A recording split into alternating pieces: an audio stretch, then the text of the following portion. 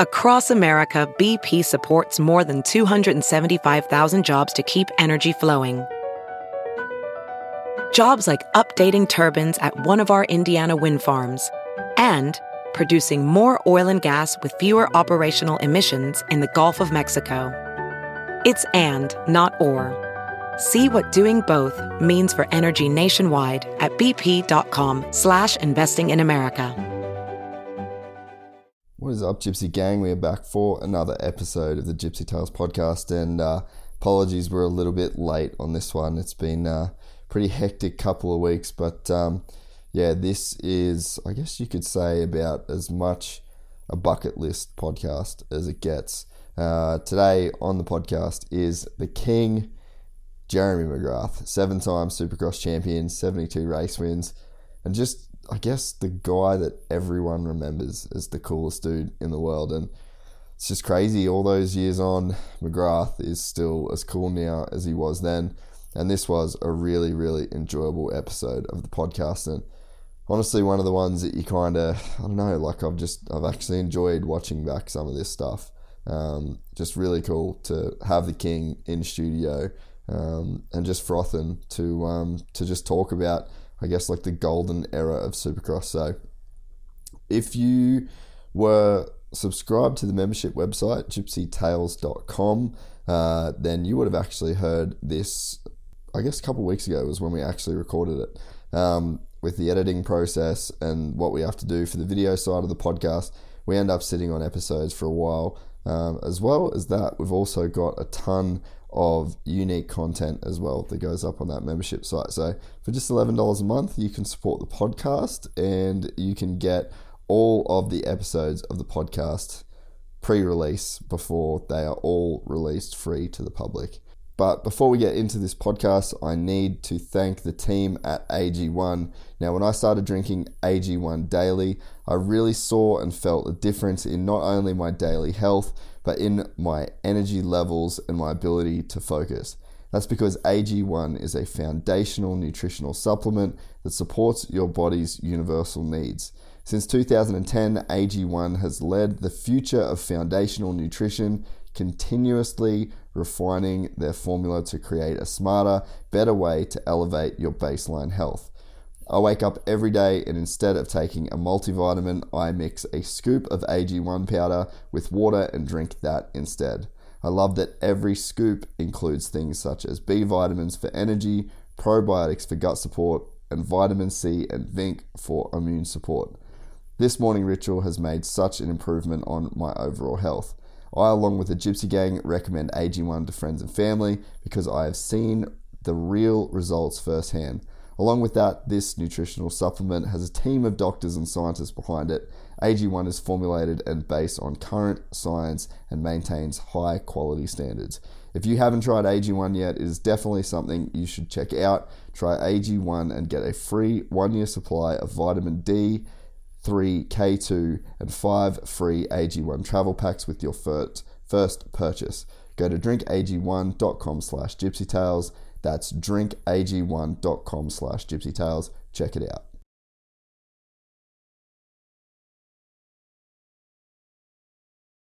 We are also brought to you by the team at Manscaped, and it's official, spring has sprung, and our friends at Manscaped have just launched the ultimate product for some spring cleaning on your face. Introducing the Handyman Electric Face Shaver, designed to give your face that smooth finish without the hassle of a wet shave. Watch your confidence bloom like the spring flowers this season with this exclusive offer. Go to manscaped.com and use the code GYPSYGANG to get 20% off plus free shipping at manscaped.com. Clear out that winter scruff and spring into a new you with Manscaped. Now, unfortunately for you, your face is the first thing people see when you walk through the door. You can give them something to look at with Manscaped's Handyman, obviously. With the Handyman skin-safe technology to help reduce nicks and cuts, you can finally feel confident when going for that close shave. For wet or dry use, bring it anywhere and everywhere. The compact design and aeroplane friendliness makes this the perfect travel tool for on the go. And for all my fellas with a little more scruff, this is me. This is where this product's come into their own for me is Manscaped's Beard Hedger Pro Kit, and it has everything that you need and I personally need to tame my mane. Featuring their signature Beard Hedger, this thing is the MVP of fixing faces. This cordless trimmer has a rotary wheel that gives you 20 hair cutting lengths, all with one guard, so no more messy drawers full of extra add-ons. That's right, face grooming doesn't need to be hard. You can get 20 different beard lengths in just one guard. The Beard Hedger is high-tech, and it is a piece of art in its travel size package with a long-lasting battery, universal charging, and a strong motor. And I can attest to all of this because I've had this product for months now and I actually haven't had to charge it yet.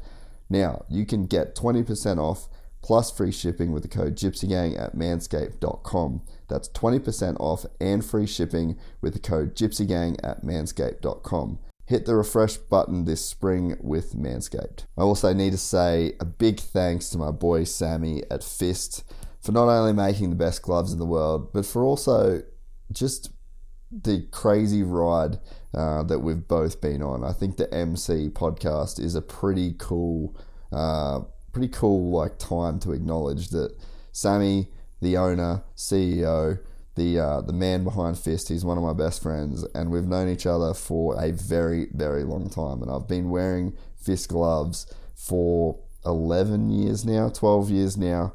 And I just want to say I'm so proud of Sammy for doing what he's done.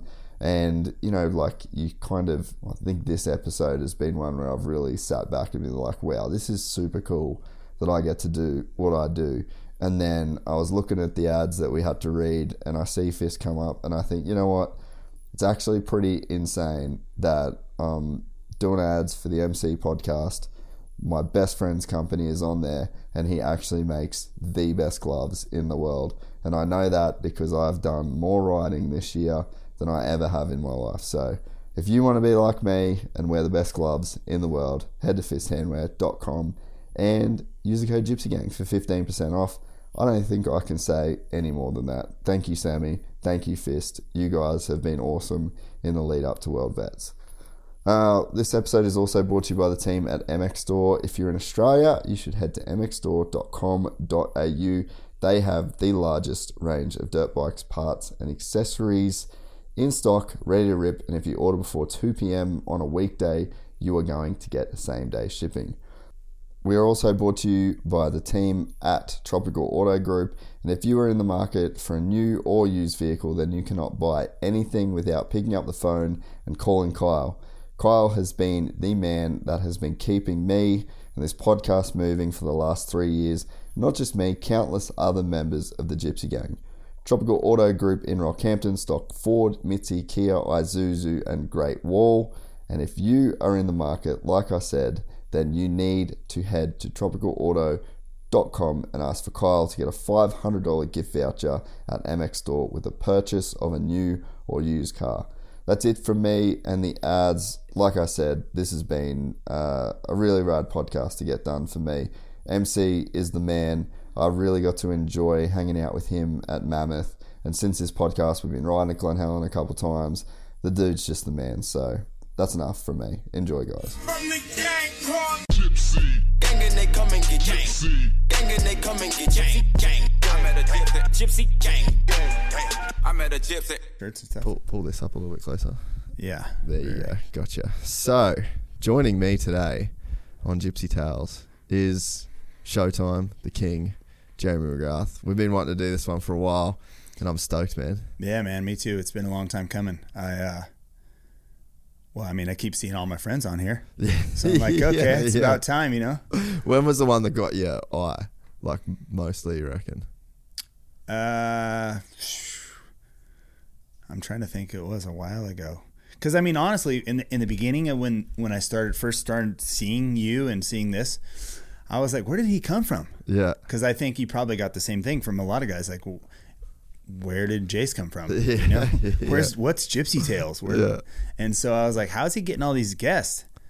Because I don't know, maybe it's my own thinking, but I'm like, I'm sure that I would have met him. Well, we would have met we would have met like in passing a few times, and I've actually stayed at your ranch before. You remember when I was there, right? No, you weren't there. Oh, like for a DC shoot or something? It was for something with Jeffrey Beerman? Hurlings. Yeah. So it was DC because it was Nate. Nate Hawley was there, and Hurlings. And I think you kind of left as I got there. Right. So, but I think we kind of met then.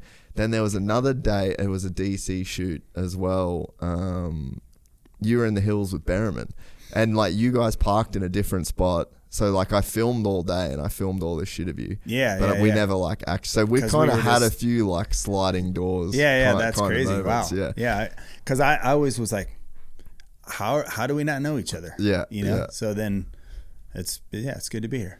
Yeah, no, it's cool because I feel like I feel like you've just nailed like your place in the sport post racing, and it's like obviously you're the king of Supercross, like you've won the most, you built the sport in a sense, but you've just been able to stay relevant, stay in it. You're still racing, you're still around, you're involved in so you're still so in it, but you're not like too in it, if that makes that. I think that's like kind of a hard line for a guy like you to walk. Like you're the best ever Supercross racer, right. So it's like it would be a weird balance to find. I mean, I think in the beginning it was kind of weird, right? Because everyone's easily forgettable, right? No matter how much you've won, to be honest.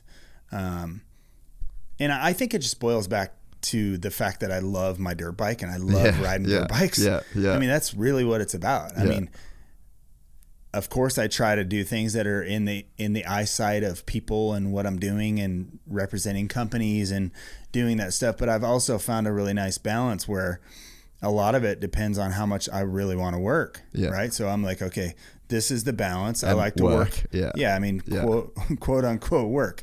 Right. So it is, I'm a fan of the sport. I love it. It's given me stuff, opportunities and creative things that I've never would imagine, and especially to be able to work when I want to work. And, I just try to keep things fun.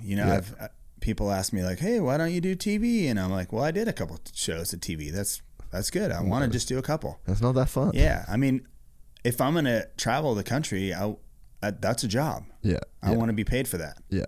And in this instance, it's more like, hey, come on as a couple guest appearances, and I'm happy to do that. I love it. And the same thing with some of the instructing or coaching or whatever with some of the riders. Another one. I'm not looking for another job. I'm not what I would call a job. Yeah. Yeah. I've been at the track every day of my life for however many years, right? So I'm just in love with the sport. I love the community. And I love to do it sort of my way. And if anyone knows my career, they kind of know that I just sort of took my own line and did my own stuff. And sometimes it works and sometimes it didn't. A lot of times it did, and thankfully. But I still have a lot of fun with it. Keep my face out there, do some fun stuff. Try to just manage that part of it. Yeah, well, I think that was the vibe that I took from Mammoth. So obviously a couple of weeks ago we were hanging out together in Mammoth, and it was so cool for me to, because I obviously grew up in Australia, so I never really got to watch you ride. I think it probably was the first time I ever saw you race in person. In 2 weeks, in Mammoth. A month ago. Yeah. No way. Because I didn't come here. You were retired by the time I got here. Right. But dude, it was just so fucking cool to see. Fun, watching you ride, watching you race. It was just fun. We were all on the side cheering you on. You knew we were. I remember because the battle got tight there at the end. Yeah, I dropped down and raced the 40 class, and one dude was keeping me honest there. So I was like, oh man, and I could hear you guys all right there at the side. It was pretty sweet. I mean, those opportunities are few and far between these days, right? It's not like I'm racing in front of thousands of people anymore. And those are fun, and I could hear all you guys, and it made it a lot of fun. That was tiring. It was just like I don't know, for me, they say sometimes never meet your heroes. And it was like I got to watch one of my heroes ride in a kind of obscure race, compared to like what you've done. Sure. But it was just fucking so moto. Like you got the whole shot and you were having to play some games and we were cheering you on. We could tell you were getting tired. Old mate was trying to pass you. Like that dude wanted to pass Jeremy McGrath. We wanted you to win. And it was like, it was just such a cool, fun thing. I think that was a cool moment for me to be like, man, that's why this dude won all these races, because he loves riding so much, and it came out. So it was kind of cool that it was like the one time I got to watch you race, and it was a kind of a obviously it wasn't winning a Supercross or whatever, but it was still so sick. It's funny because like me going into that race, it wasn't like, oh, hey, I'm going to rely on some of my old strategies or whatever. It happened. I was getting tired. That dude was kind of getting closer to me, and I was like, man, okay, I had about a 4-second lead, but then he was kind of eating up the gap a little bit, and I was like, and I was getting a little bit tired. I'm like, okay, man, do I try to blow everything I have right now, or do I let him rest on, I rest one lap, let him eat the gap up, get close, and then just give it everything I got on the last lap. So it was fun for me because some of the strategies came back from actual real racing. Yeah. And, was able to pull it off. And so it was, it's always nice. I'm older now, to get some re-encouragement. Okay, cool. Yeah, you still have a little bit of something in there, which is kind of fun, so. Like even, coming down the downhill and you got that right-hander, and that was just such like, that's me like getting to watch that one turn was like, that was a Supercross turn right there, it was just like that same style, and it was just a cool moment and cool to see that for all these years and everything that you've done, dirt bikes is still just so much fun. Yeah, that's cool. I was so stoked to see you guys there, meet you, of course, and then hear the cheers, for that last there was a little bit of drama there. It was pretty fun. But first and foremost, it's just the joy of riding a dirt bike for me is still there. Yeah. And that's exactly why I started. I think we all start riding dirt bikes because we love it so much. Yeah. Unfortunately, sometimes it turns into a crazy job, and a lot of times pros, they end up maybe racing a little bit too long, where they get a little chip on their shoulder for the sport itself. Yeah. Because it's tiring sometimes. There's a lot of people pulling on you, a lot of responsibilities. And you got to train, and you got to, of course, the years after I retired, it became even more serious and more corporate, more like, hey, a lot of pressure.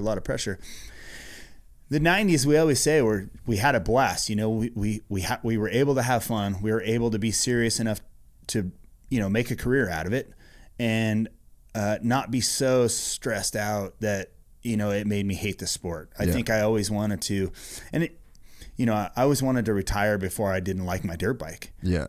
Now the ending of my career wasn't exactly how I had the script written, right? It was just a little funky, a little weird how that how that all worked out. And it's not like, if I would talk to myself in 96, like, okay, what's the end of this thing going to look like, right?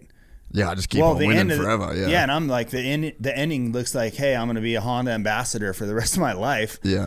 And I'll just decide when I'm done winning, and then I'll retire, and then someone else can win. Exactly. And then, look, a year later, I'm on Yamaha. And then I'm like, what? Which was strange. And then you think, okay, all right, 3 years, 3 Supercross championships. Yamaha hadn't won a Supercross championship since 1981 with Mike Bell. 3 championships. I'm going to be a Yamaha ambassador. I'm going to be a Yamaha ambassador. And then, and then it's like, oh, they want to sign Villeman instead. I'm like, what? What's going on? So, like the fairy tale script ending is never sort of the way you want it to be, and never the way you imagine it in your head. Has Moto given anyone a fairy tale ending? I don't think it. Yeah, I mean that. Kind of not really. I mean, Ricky did it pretty good. But who would have ever thought Ricky would be riding for Suzuki? I was going to say, but he had the same thing because he went for Honda.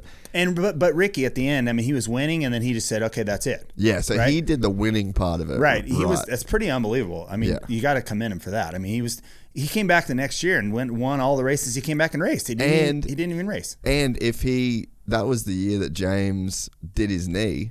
So if Ricky literally could have come off the couch And when James won did everything. his knee and still won the got another $1 million Unheard championship. of. But yeah. So, but as far as you're right, Honda did literally the same thing to him as they did to you. And they didn't even learn from what they did to you either, which is crazy. Right, but I think they probably did it somewhere before me too. Yeah, Right? I mean, yeah. who knows exactly what happened? I mean, we can look back now and go like, look, it'd be easy to do it this way, right? Yeah. But I think that's just life, right? We all can look back and go like, hey, we would have turned left here instead of right here. Yeah. You know, I'm happy with the way it all ended. It all worked out fine.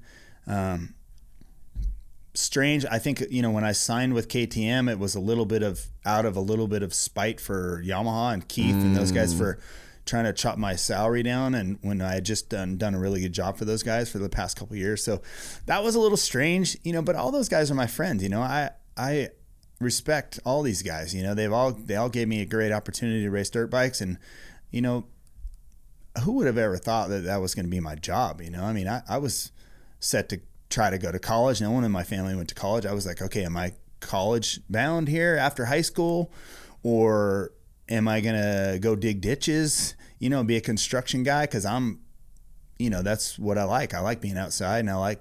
Well, you could have been pro BMX too, really. Yeah, like if you wanted to do that. Maybe I was okay at BMX. I mean, I won some decent, pretty big races, but I was already, you know, that was like 9 to 14, so it's a little hard to tell at 14. Fair. I was a freshman in high school.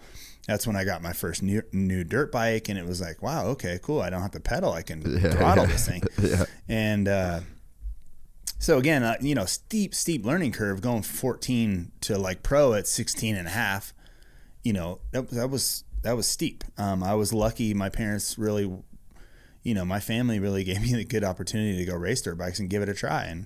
And those were in the days that you could afford that stuff. You know, my dad's a mechanic by trade, so he's not rich by any means. Yeah. Motocross used to be like the blue collar motorsport. Yeah. And I think in some ways it kind of still is, but like you could become a top level amateur based off your dad being a mechanic. Like there's not that many kids now that if your dad was just worked as a mechanic that you'd be able to like do Lorettas and all that sort of stuff.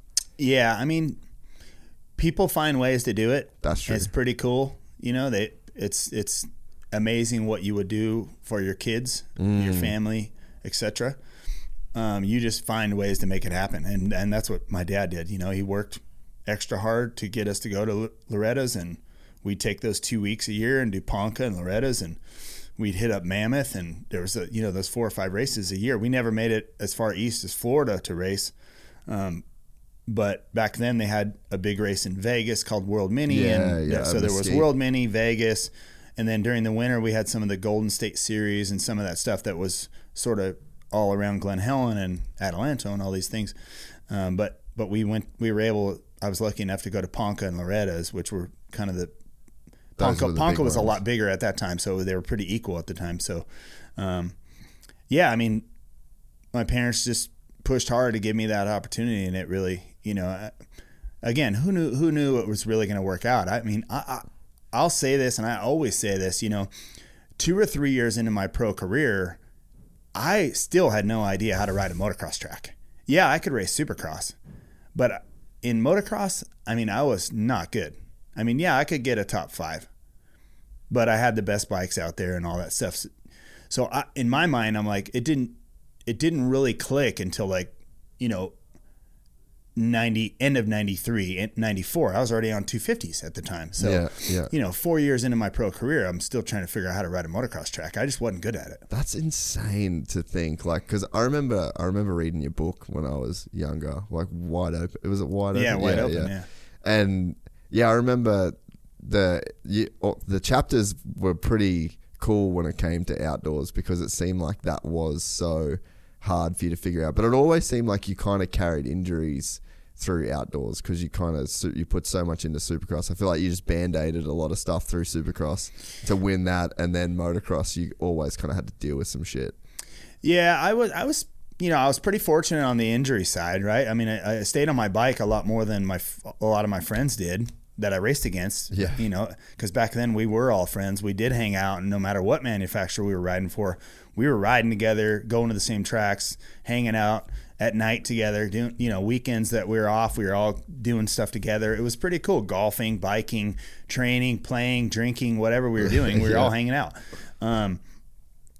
So yeah, I mean, Supercross always, just because of the BMX background, I think just was very natural. Yeah.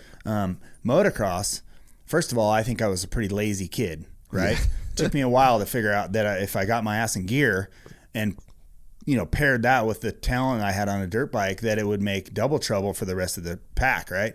But it took me 3 years to figure that out. With the help of Gary Semix, who was my old former pro. He was my sort of my mentor and trainer. Kind of like back one in of the day. OG coaches. He's an OG guy, Yeah. And Gary used to, you know, we used to work together. I'd go to his place in Ohio, and then he'd come out and stay here for about 2 months a year. And he was really the one that just said, look, you know, you have to retrain the way you're thinking about this. And I was, like I said, by nature, I was a little bit lazy because I had a little bit too much talent. Yeah. So I just came real easy. I'm like, why do I need motocross when I can just kick the shit out of these guys in Supercross? That's easy. This is where the money is. Yeah. But then, you know, after a few years, all the talk of like, oh, he's not going to be regarded as one of the greatest guys in the sport ever, even though I was winning every Supercross race. If you can't win motocross, they're like, well, you're kind of not all around, you know, a badass. And I was like, well, F that, dude. I'm going to figure out how to make that happen. And that's kind of at the end of the 93 season is when I go, all right, I need to get my butt in gear. And instead of looking for the smoothest line on a motocross track, I'm going to go for the fastest line on a motocross track. So that's what you used to, literally, you would just ride around just avoiding all the bumps. Avoid and bumps you didn't care at if it all was costs. slow. Yeah. I didn't care if it was slow. I mean, I was just trying to. You look good. Again, I was trying to be so different that it just didn't work. Yeah. You know, right? I mean, that kind of thinking can hurt you sometimes too. And in Supercross, it worked well, right? Because I was taking different lines, different rhythms, all the stuff to, you know, that would work in Supercross. But in motocross, that doesn't work. Yeah, it was just slow. You got to have the shortest line, fastest line, the roughest line. Yeah. And so the only way to figure that out was get your bike working and get your ass off the couch and start training a lot. And, you know, honestly, it takes a long time to get over the hump and get to a point where you're feeling really good on that stuff. Just like it does with all things, you got to do it and do it a lot. And that's crazy too, because there's a point where it just feels like it catches up to you. Yeah. Yeah. And then you're like, oh, you suck one day, and then it's like all the 6 months before just finally works. They all sort of start working. Yeah. And that's what happened. I started winning a couple of races here and there, and then in you know, 94, I really put my, you know, it was in 93, I clicked in my head, I started working harder. 94 was the year I rode 250 motocross for the first time. Yeah. Because in 93, I rode Supercross and then 125 outdoor. Yeah. Finished third, I think. That's unheard of, too. Yeah. Yeah, it was weird. I went no back down. No one would do that these days. No. And, you know, I have to say, you know, Supercross came pretty easy, but outdoors, it was hard. Yeah. Kudrowski, Larocco, Emig was tough. Yeah. These guys know how to ride motocross. And I was like, okay. And they're just those suffer dudes, too. You know, like motocross really favors the psychos. Guy that can just suffer. Like, look at Brownie still. Yeah. Just wants to put himself through it, you know? And it's just like, he just loves it being in that. I feel like now, he's as good as he ever was. Dude, insane. Right now. Yeah. It's crazy.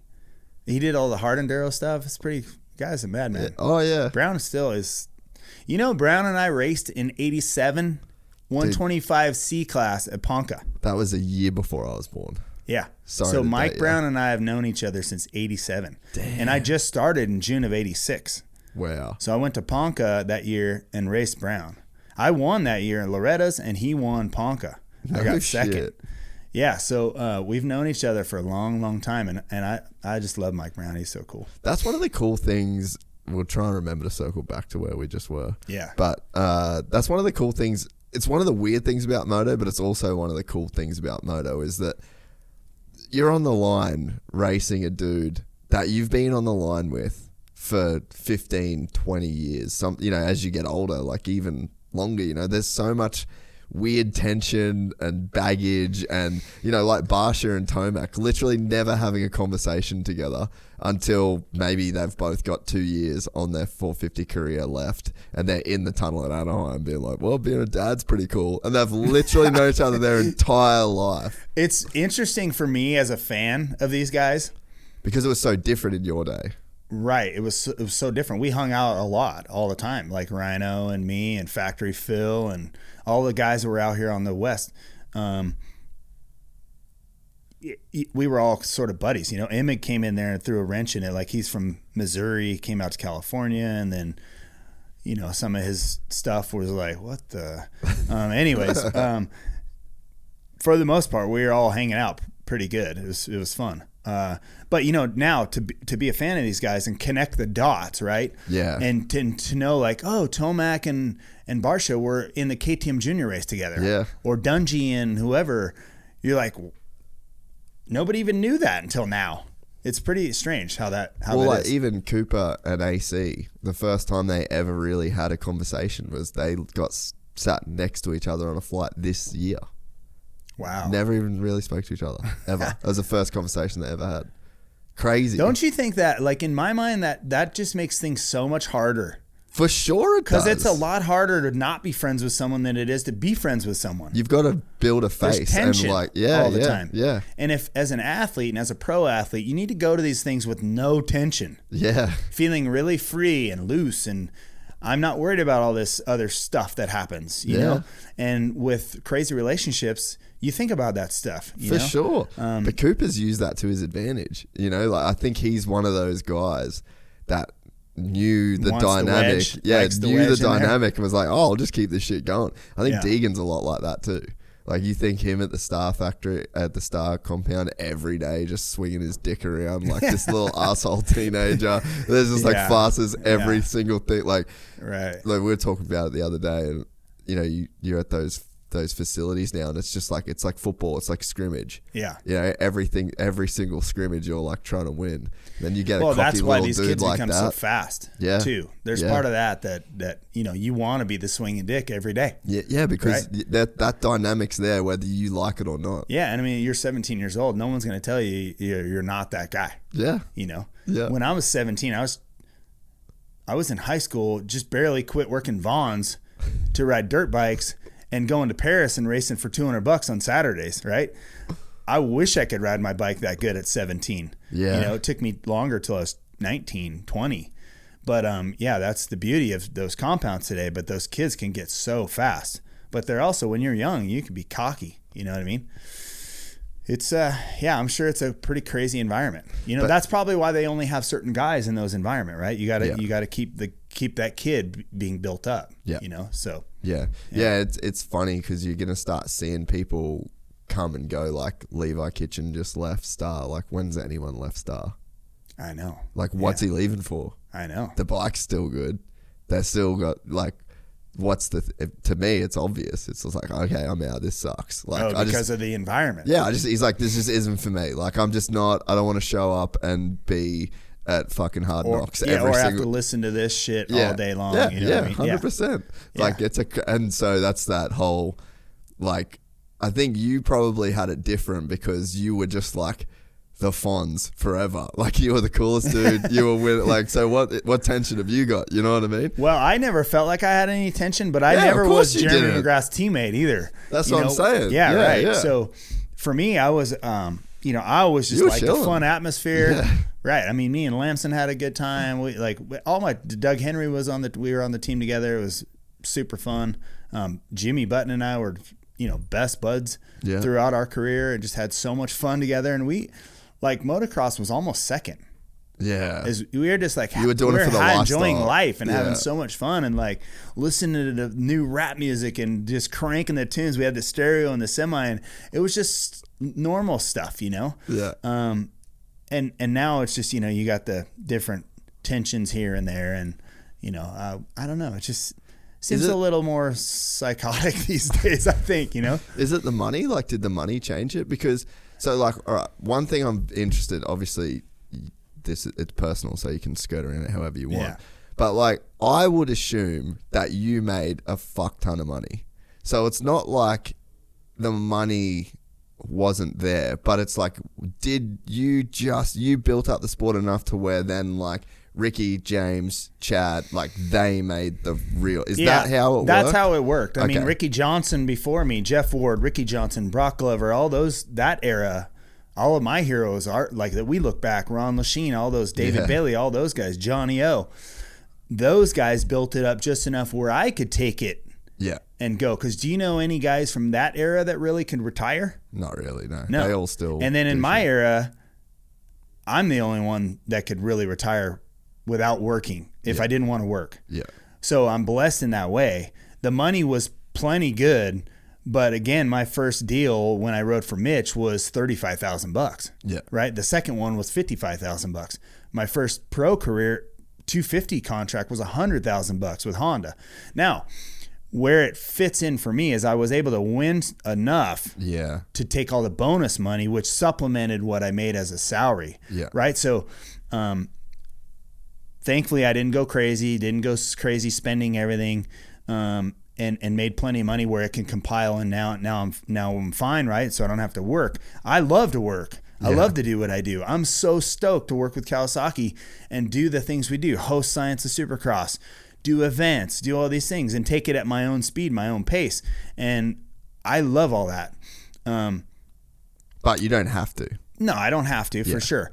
And when my era ended, that's where Ricky took it. Yeah. Right? And then Ricky took it to the next level, which allowed James and Chad, and those three in particular, Ricky, James, Chad, to go make really, really big money, significant amount of money.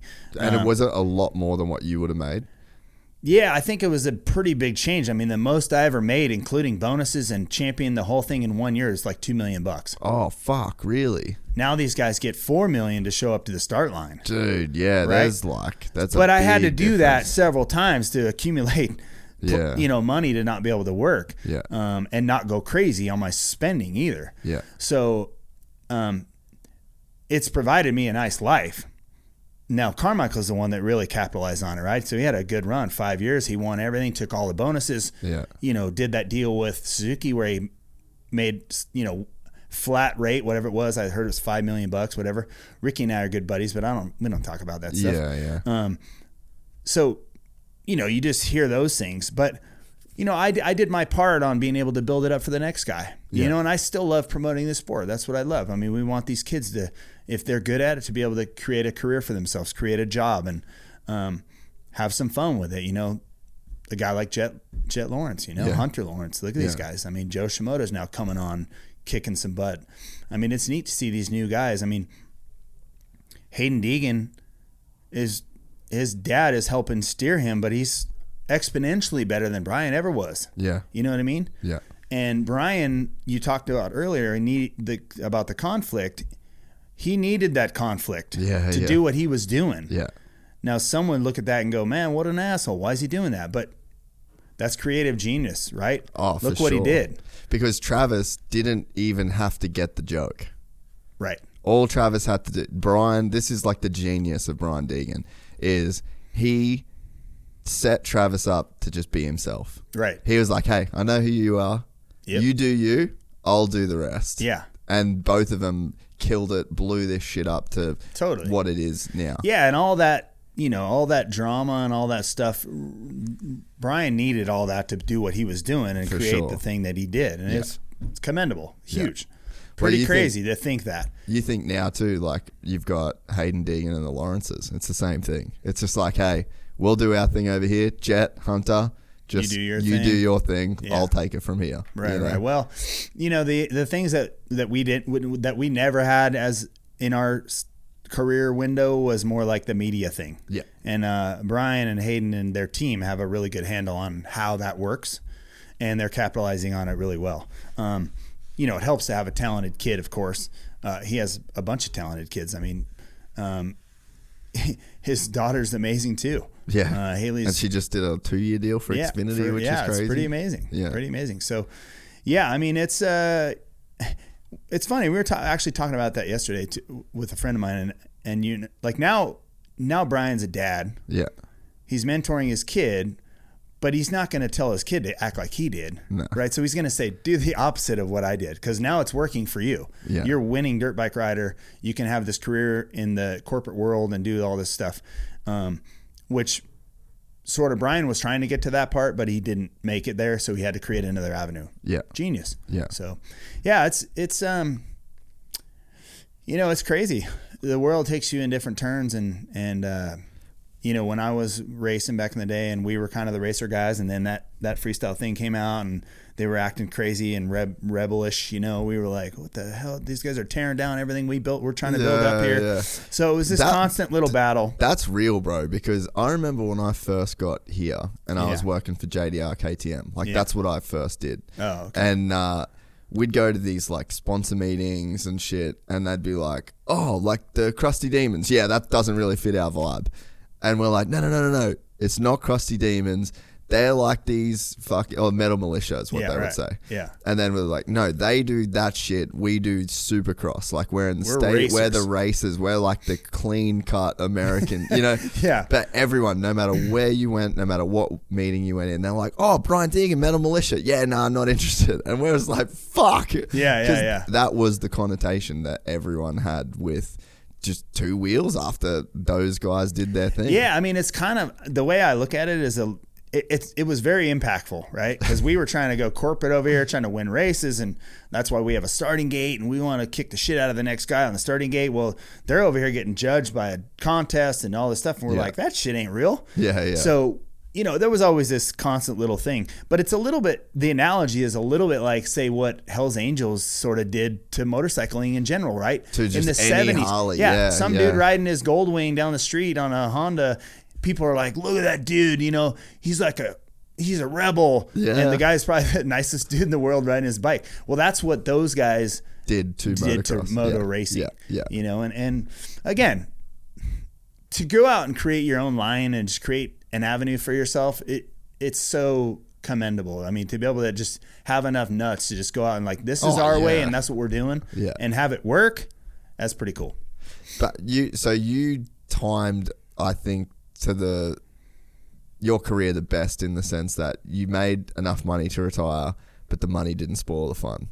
Yeah, because then it seemed like once it got past you in terms of USD every year, then that stops being as fun.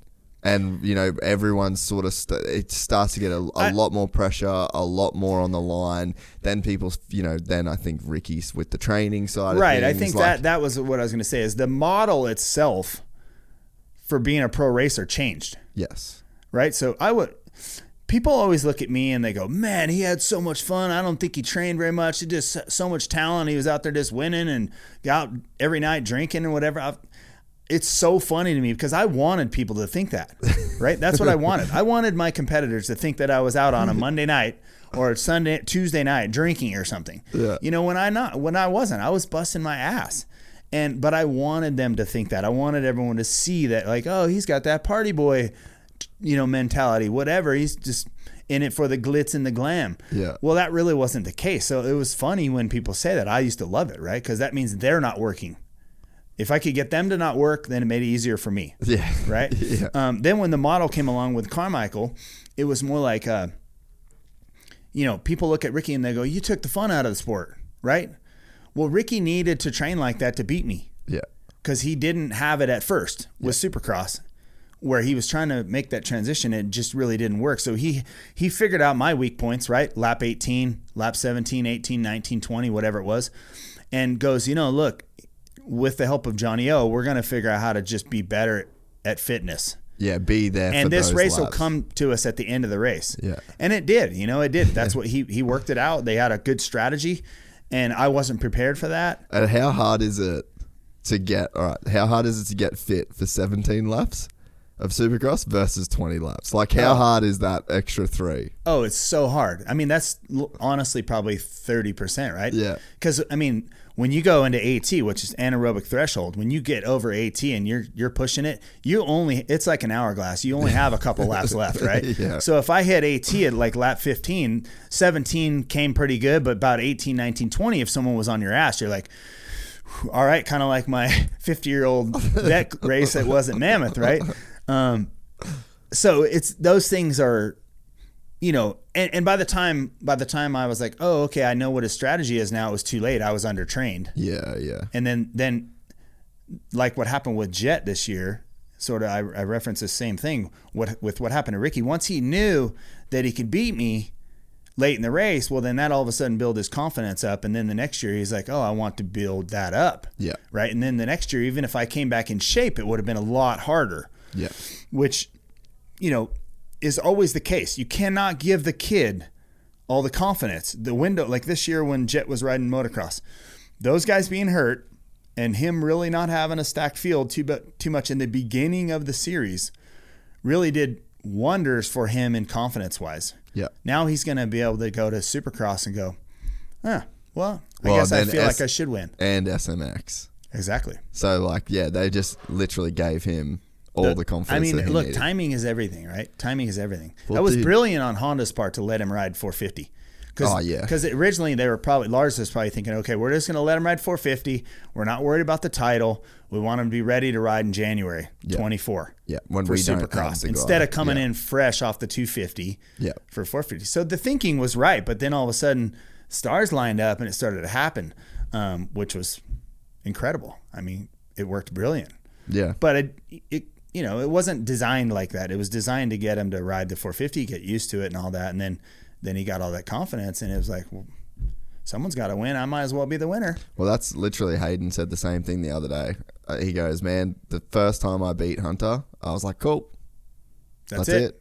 Now I'm going to beat him every week. That's it. It's like literally for a dude like that's used to winning, it's just that simple. Yeah. Like you beat that one guy once, then you go, okay. And I used to say it all the time, like whole shots is kind of like that. Because it's sort of a mini race within the race, right? Oh, absolutely. And there's guys that like you want to think you can hopefully get the whole shot, or there's a guy that just knows they're going to get the whole shot. And it's like, if you just think you can, you can't. If you know you can, you can. That's sort of, that seems like the way it works. Yeah, I think I agree with that. I think, like when I went to the line, I was like, well, I'm gonna get the whole shot. That's just, I didn't go there for a bad start, but there's a guy like Mike LaRocco, for instance, like he probably got like 3 whole shots in his life, right? Because he just went there going, man, I'm screwed. 100%. I'm gonna get a bad start, or whatever. I mean, look at AC. He gets great starts, gets out in front. I mean, it's so much easier to win races from the front than it is from the back. So, it's absolutely that way. If you go there believing you can and you feel like your technique is there and everything. Once you get a few, it's infectious, right? Yeah. You go, okay, I'm going to get the whole shot. But you almost can't do it without knowing that you can first. Like there's a weird chicken and the egg kind of thing that happens, and then like once you get the first one, then it sort of impacts that mentality. I think whole shots are a buildup of everything else that's happening too, right? I mean, you start to crack the code. Yeah, do you even want to get the whole shot? Start to crack the code on motocross. You're like, oh, okay, yeah, I'm starting to win here. Okay, and you start to put the whole thing's like a puzzle. You just got to put it all together. Yeah. And once you get the confidence, if we're gonna go race around this circle right here? Once I have the confidence, I'm going to be the winner at that race too. Whatever it is, you just go like, all right, it's a mindset. Yeah. Right. And you can see the kids out there that have it and the kids that are getting it, or you can see it building up along the way. And it's a hard combo to beat in certain kids, like Hayden Deegan, for instance. Like once he believes he's going to be up there, he's just not going to not be up there. Yeah, I got the best bike, won all these races, super fit. Okay, cool. Like you check the boxes and then just go and do the thing. We're going to win. Yeah, there's no searching anymore. Totally. Yeah. And I've been around guys and maybe we're in your career at points where you're just like looking for answers. Like I remember Joey Savacci when he rode for JDR. Yeah. It was like he was just looking in all these different places for all these different answers. Granted, like he's a fantastic rider. Like he figured it out. But it's like you could see a kid in his first season of Supercross just like looking for the answers as opposed to just knowing you've got all the boxes ticked. And that shit just takes like so long to build up. Like you said, it was like 3 years for you. Right. And let's take Joey, for instance. I mean, he would get great starts, but even all those great starts he got, he still didn't believe that he was needed to be up there or was belonged up there, right? I mean, that stuff should just take over. Yeah. You know? Yeah.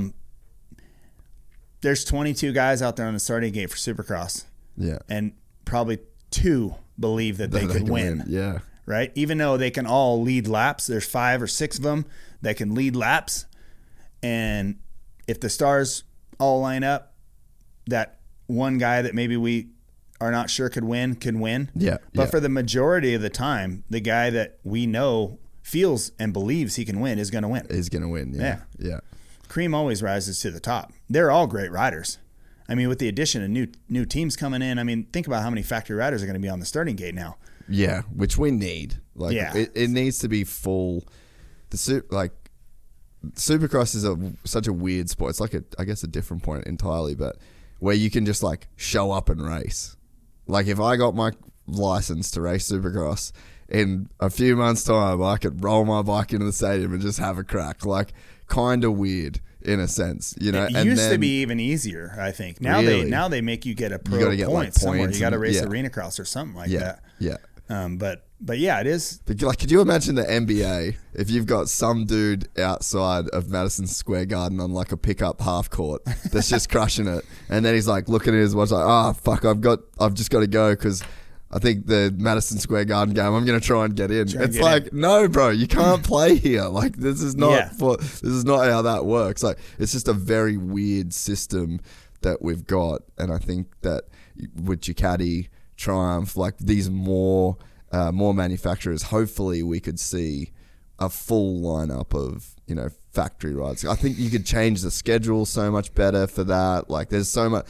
It sucks to say because the privateers are a dope part of the sport, but I feel like some of those kind of a direction are going to get a chance now. Should get maybe the B-level ride on one of those teams. Yeah.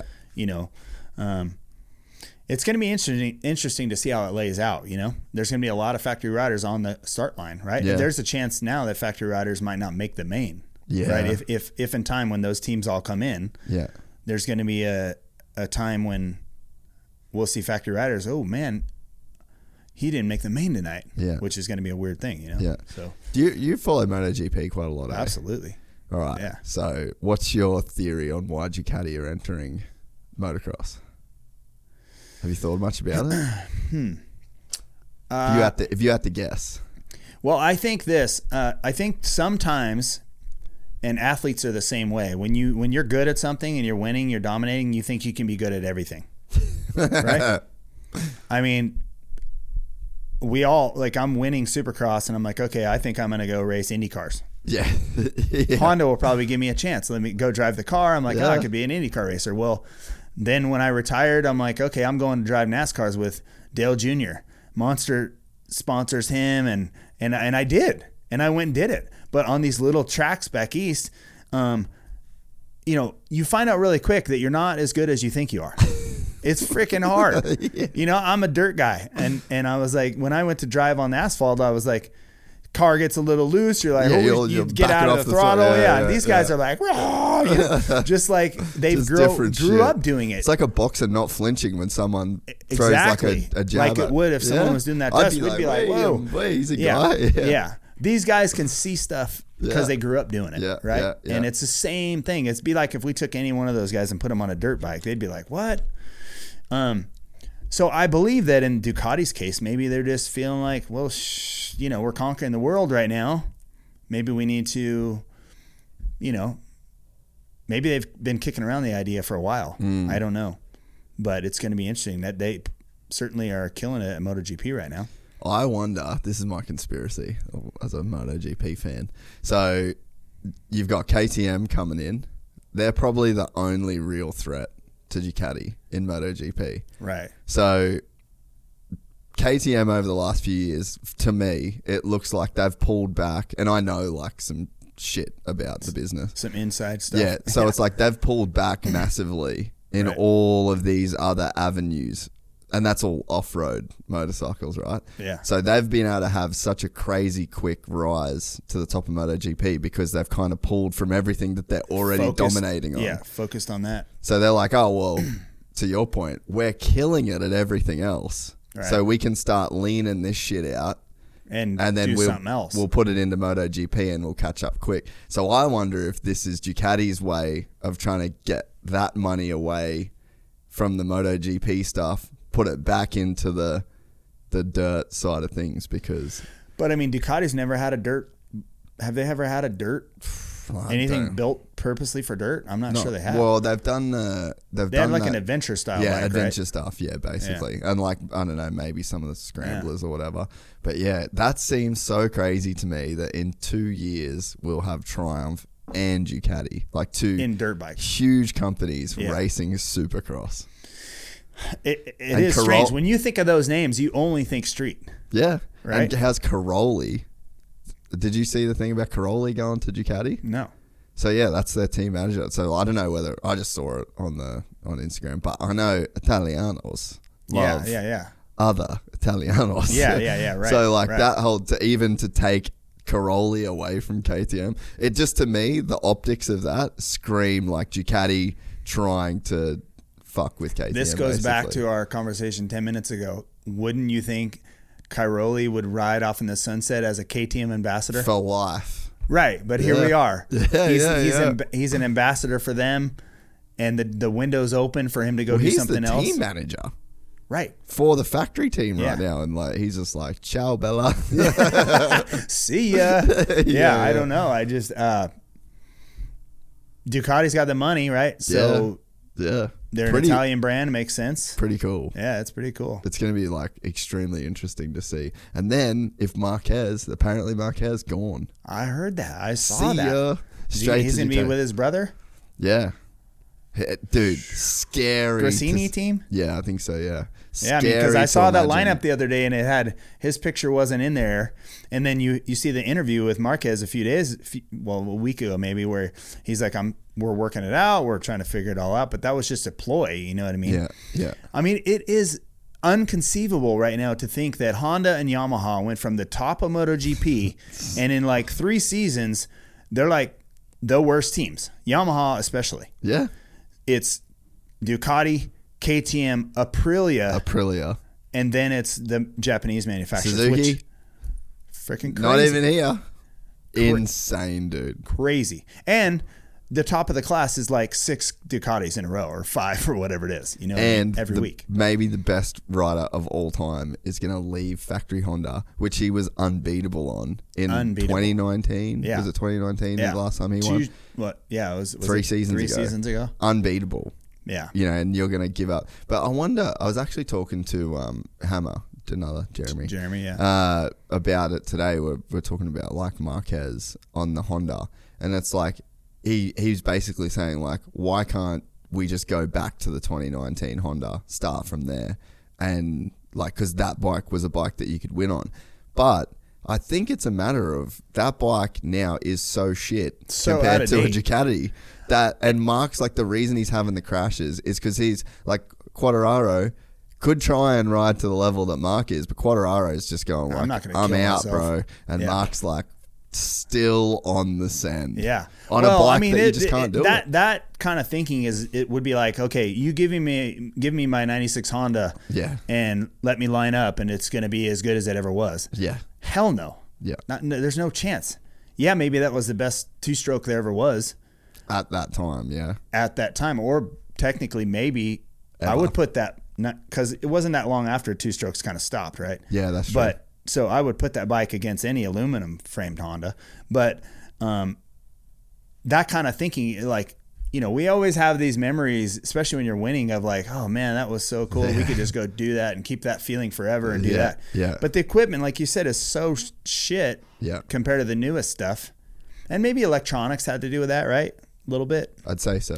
Electronics. I mean, these riders sometimes, I mean, although the high side of Bagnaia a couple weeks ago was pretty gnarly, but you don't really see that a lot. That was like the gnarliest 2 turns. Like, yeah, that was dude, crazy. Just getting flashbacks right now of that. Yeah. I could not believe seeing Pecco just flying through the air on the second turn after getting a whole shot. Yeah, and I think the electronics quit or something, because when he nailed it, the thing just went sideways and was gone. Do you remember Casey Stoner on the warm-up lap I can't remember what, maybe it was in like Italy, Mugello or something like that. And yeah, electronic just went and just gone, Another just guy, exploded, Casey, was dude. amazing at just pushing it like Marquez. You know what I mean? Yeah. Yeah, and that's what I think like you're seeing with Mark is like, dude, how he got on the podium on the weekend is just beyond incredible. Like, what a man. Like, honestly. Especially when the other Honda's like, just not even a thing. it's not even in the same race, hardly. It's like they've given him a samurai sword. And it's just on this perfect edge, and they're like, you can cut anything if you hit it with this edge. Yeah. But if you get off that thing, you're done. Yeah. It's been really crazy to watch. I don't know all the ins and outs, but I'm a fan of MotoGP, and KTM's rise up has been really neat to watch. Ducati's been, I know when they first came in with, Casey and the other dude, Caparossi was the other rider. Yeah. They were giving that team some advantages because that was more like a production bike instead of a works bike. So they'd give them a little bit extra power back then. Remember the rules? Yeah. And I don't know if all the rules are still even or they're still riding like maybe not a full works bike. So they get some of these advantages. But, I mean, you work within the rules you're given, right? I mean, Ducati's done a great job at that. So, as a fan, I think it's a little weird with all the aerodynamic things they got, and then they got the suspension that sucks down out of the corners. You're like, what? It's a trip. They're riding spaceships, bro. Right, they are, totally. And I think it takes some of the riding out of it. Yeah. Let the rider be the rider. Yeah. And electronics did a lot of that. So, but I mean, they're also using, probably Formula Ones, Well, I think KTM's using the F1 wind tunnel. Right. Okay. So they're using some Formula One technology. Yeah. And there's I think they literally put it in their tunnel, which is fucking gnarly to think about. Like KTM in 3 years, like Pedro Acosta, see ya. That's like, what I mean? Yeah, exactly. It's over. Right. Yeah. I think, I mean, it's got to be a tough space in your head if you're Marc Marquez, right? Because you're just getting whooped now. And he still has that fight in him, and he's like, "Shit, what am I doing?" Yeah. So we'll see if he in fact leaves Honda and does that Ducati deal, then we're gonna see. I mean, his brother's riding great on that bike. Yeah. Right. So we'll see. It's interesting. I wonder if Honda stays in the sport. Like, it just seems like such a crazy big deficit to overcome. I mean, Yamaha's with him though, right? Yeah. Same thing. And Suzuki, and then they bowed out. Like, you just got to get to a point There's where no Cowie in there. No. Been a long time. Yeah. I think if you're those other manufacturers, Ducati, KTM, Aprilia, you want to make it so the other ones stay in. You have to. So you want to either give them Ducati got an advantage for a while. Yeah. You want to now take Honda and give them an advantage and give Yamaha an advantage so they can get back up and they can all battle. Yeah. I mean, it's good. Yeah, they're dominating, but it's good for the overall health of the sport if you have everyone battling together. Yeah. And it's the same in Supercross and Motocross. Yeah. The new brands coming in, you got to give them enough space to really let them build themselves up. Yamaha, Honda, KTM, even Suzuki with Roxon. You never know. It's a proper fight every week. Yeah. Lawrence is winning the motocross series, but the Sexton was in front of him a lot, and whatever issues he has going on, and then it's even a little weird to see him leaving Honda to go to KTM. Yeah, right? that'll just drop. See all the Instagram shots of him with the KTM with the number 1 on the plate, and you're just like, well, that's crazy. I did the same thing. I left Honda, rode the Suzuki. Yeah. Right? Yeah. I took the number 1 from Honda, went to Suzuki, which is unheard of, you know? So I think the good thing is the sport seems pretty healthy. I think so, for sure. For us. It feels pretty healthy. What, dude? Did you watch Motocross of Nations on the weekend? Yeah, I was catching highlights. I didn't watch all of it. But that crowd, bro. That was packed. That was psycho. That was neat to see that. Can you imagine if every weekend at every MXGP and AMA motocross, that's what it was like?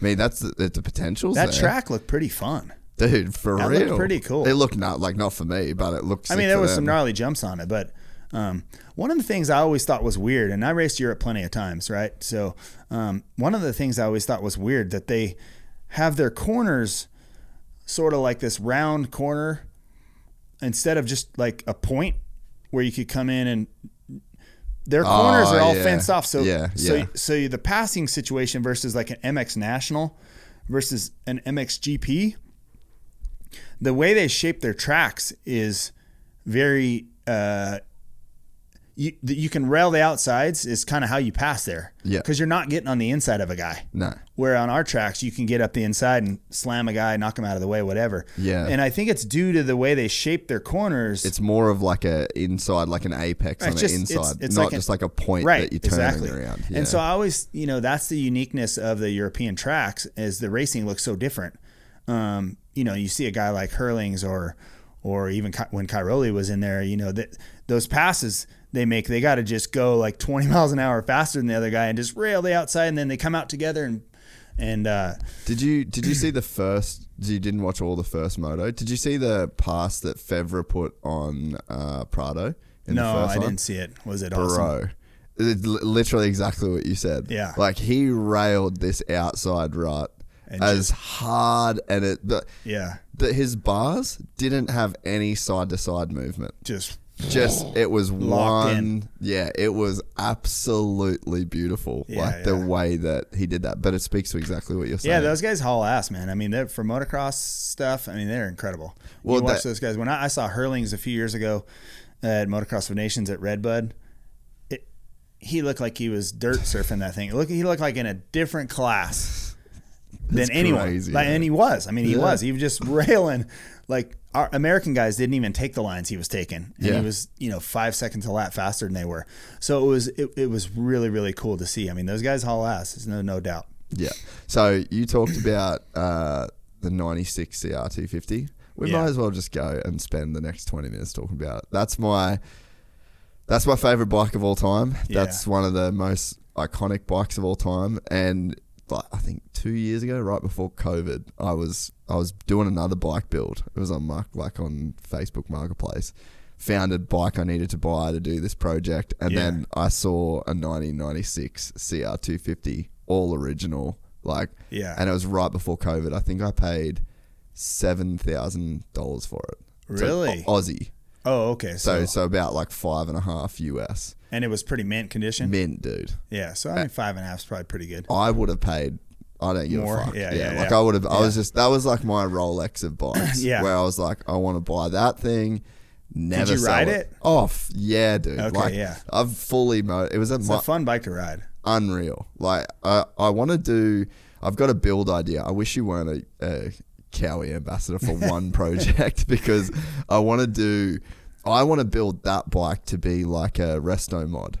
So, you get cars, and then, you do the resto mod where you put modern suspension, modern brake. You keep everything facing old. But newer components. Yeah. So I wanted to do like brand new forks, like brand new machine, split triple clamps. Like there's a really good shock you can put in it, like kind of strengthen up the frame a little bit to where... I think the beauty of that bike, though, from back then, and the frame moved a little bit. Look how quickly KTM came up on the rest of the teams, because everyone was aluminum framed, and then KTM stayed with steel. Yeah. So when Dungey was coming, that steel frame bike, he made such advancements. Yeah. Yeah, Dungey was amazing too. Yeah. And one of the best, if not the best of that era, right? But you're completely right. He had a friendlier bike, and for a long time, all the manufacturers, the aluminum frame started out in a really bad way. It was unbelievable. Like when I left Honda that year to go ride to Suzuki, I would have ride anything to get off that Honda. Yeah. And it was unfortunate because I have so many good feelings and good memories about Honda, but that was the wrong thing to do to me. Yeah. Like, I'm like, dude, I'm winning every race here. I'm like, why are you fixing the, and now you want me to ride a lamppost. Yeah, exactly. And honestly, when I started riding that bike in the off season, I was like, it was like I forgot how to ride. Scars on my chin. Like, it jacked me up several times. Oh, dude. What? So that would have been the 97? That was it was late 96 because we started going to some European supercrosses. I raced Bercy on that thing. Got so much arm pump in Bercy. It took, I finally won the third night. But it was because my arms were so tired they couldn't pump up anymore. I was going to say all the lactic was gone. Everything was gone. Muscles, everything was gone. I finally won a night of Bercy on that thing. And then we went that year to Tokyo Supercross and some of the Japanese races. Cool. Again, scar on my face, got knocked out. I was just like, what in the world happened? And I'm in the middle of all the contract stuff at that time. Got home from there, went to Glen Helen to test we had an outdoor test scheduled. That would have been great. Oh my gosh. The ruts were so deep, and just like Glen Helen gets. And I was like, I could not ride the bike. I got off the bike. How did that? Test was done. I called my dad. I'm like, it's weird to say, but we got to leave Honda because we were negotiating. We weren't that far away. Supercross was like a month away, and my contract was still not done. And thank goodness it wasn't done, because that would have killed the rest of my career anyway. Because how long were you going to sign for? Well, it would have been at least 2 years. Yeah. Right? So probably 2 years with a third year option. So that would have been, I was just that's it. Yeah. 96 Supercross champ, had my best season ever, 14 wins out of 15. So the negotiations were going fine, but it was just slowed a little bit because of the bike. And then I made my final decision on that. And there's no fixing that thing. Like there's no clamps and there's the proof is there, right? I left Honda. Thank goodness for Mel Harris and the boys at Suzuki. They gave me that opportunity, went over there. And yeah, the bike wasn't perfect, but it rode good. It was fun. We had to put the conventional forks back in the closet and get the upside down forks back on the bike. There was a few things. Larocco and the team riders were really pissed because I was able to change my bike and they weren't. If you remember those conventional forks they had, Albertine and him, and I was like, man, these things suck bad. And I put my 96 Honda forks on that bike, just standard Showa forks upside down. Immediately changed the bike. Was able to run up front, win, and Wayne Hinson from Hinson gave me a lot of his time and fixed the clutch on that thing. I had many problems with that. So there was we structured a really good team to get that thing working pretty good, and almost won the title. So it was good.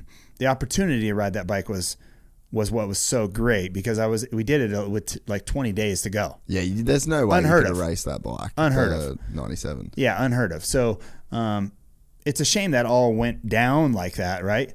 But again, it was kind of like what we're talking about. You think the script's written one way. Yeah. And here you go, like 20 days before Supercross season, it's entirely different. I would have never imagined myself riding a Suzuki. No. Ever. No. So, it's wild how that stuff plays out, and we're seeing that now with Sexton going from Honda Supercross champ, going on to KTM's. Yeah. KTM really hasn't been that great the last couple of years. No, well, I think they're suffering from like the exact opposite of what you're saying. They've gone stiffer. Like every year they've gone stiffer. And it's funny, like every test rider you talk to, everyone that you actually talk to that rides the bikes, tries to develop the bikes, all wants them to be more compliant. Yeah, way more. Cowie's probably the one that is doing it the best with compliance at the moment. I've heard the new 24 is unreal for that as well. But they've almost gone that direction. Like we went away so far from like that 96, and then you get, because that bike, like, dude, when you kickstart the thing, you can feel it flex underneath you. Like it's crazy how much that bike flexes. But then you go rider friendly. Oh yeah, it's a wild feeling to go from I don't know that many people would have got a chance to ride that a steel bike to aluminum bike or something. Well, like a 96 to like a modern 450 now. It's such a huge difference. When I left Suzuki after those 7 months and we went and did that Chaparral team with Yamaha. Yeah, another great steel frame. Frame. So that bike was a lot. We made that Yamaha a lot like that CR. Yeah. Right. And if you saw what happened in the history of the sport, then Honda took Lusk from Yamaha. Yeah. And I went to Yamaha. Yeah. Yeah. So we swapped spots, and he was made to ride the aluminum bike. He was badass fast. Yeah. Crashed his ass off on that bike. And he would win races. He'd win a race, maybe win 2 races. And then the next 3 races, he'd crash super hard. Yeah. So there's times that if you were maybe perfect on it, or the track was a bit more, you could do it. Yeah. But man, to your point of the aluminum, the steel, everyone came out with aluminum when it was, and made them super, super stiff. Why? Right? Do you know why they did it? Didn't they communicate I don't know. what the... No. Because I never really got a reason why they were doing that. You'd have to think it would be easier to manufacture the steel frames. I don't know. Like, there's always some weird reason why people do shit that you might not think, you know? Yeah. Well, I don't know. But, what they did is they spent the next 5-6 years trying to figure out how to soften it up. Yeah. Right? And then KTM stayed with the steel frame, and they keep going stiffer and stiffer and stiffer and stiffer. And you're going to get to the point where they were with the first aluminum frames, right? Yeah. So it's going to be tough to ride. Yeah.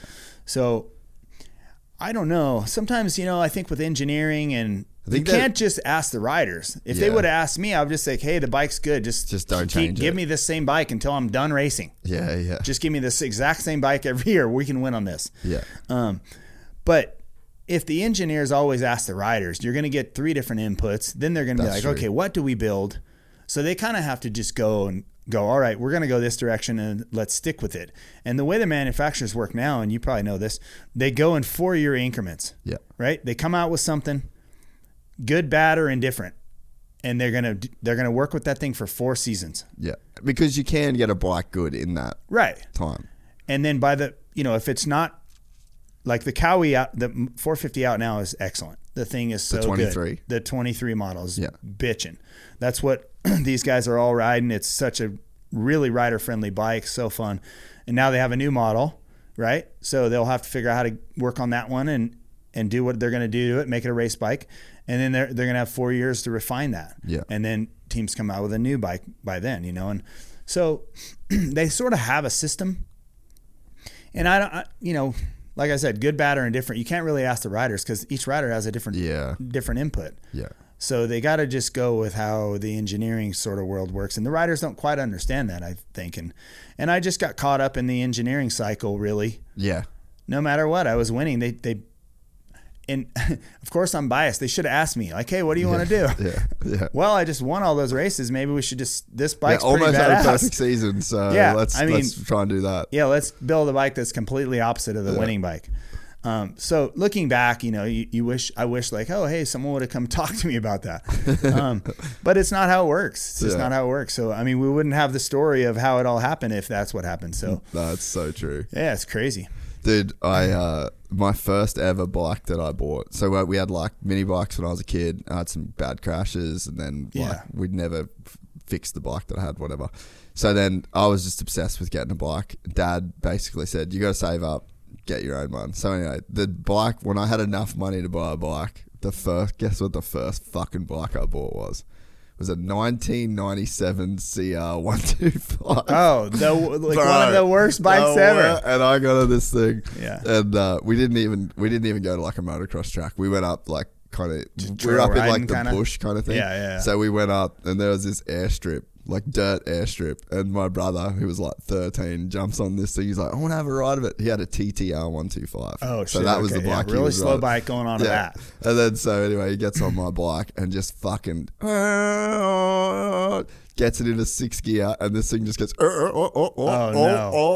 and then dude, there's yard sale my brand new bike. No way. Broke his wrist, smashed the bike to a million pieces. And I was like, fucking kind of scared of that thing after that. Yeah. And then, dude, every single time I rode that bike, probably crashed, but just head shake. Yeah. Like, just every time I went down a straight, I remember like... Well, you were little at the time, too. Yeah. And I'd be like too scared to get a tear off. Remember how wide the bars used to feel when you were little? Like, it felt like such a giant bike. Oh, and every time I went to get a tear off it was like life or death, eh? Like, you just hold your breath, but... Yeah. That's so funny. Because I always say now, I didn't ride 125s at that time, right? Because that was right when I switched up to... I was riding 250s at the time. That bike, when they came out with a 97 CR250, I'm always like, that has to be the worst bike ever made. Because imagine your 125 with twice the power and that same frame. The worst.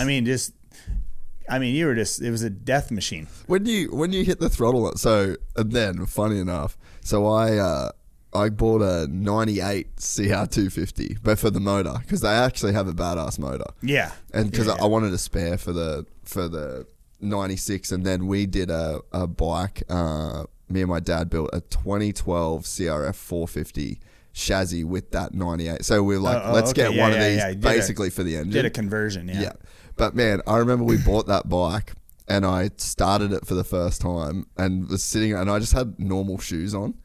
And just like crack the throttle and the vibration that you would feel in your shit. I was like, this is got to be the worst motor. Old 490 style, air cool Yamaha style vibrations. And Dad's like, do you want to take this thing for a ride on the track before we rip it apart? And I was like, fuck no. I was like, burn this chassis, melt it down, turn it into a fucking tire iron. Like that's the only thing. Exactly. Get rid of this thing fast. Let's get rid of it. I don't like its energy. I don't like anything about it. Well, I mean, I think, if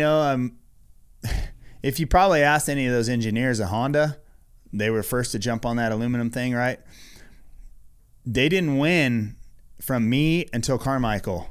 Right, so Carmichael in 2002 finally. Yeah. Right, and then he gets a perfect season on the thing.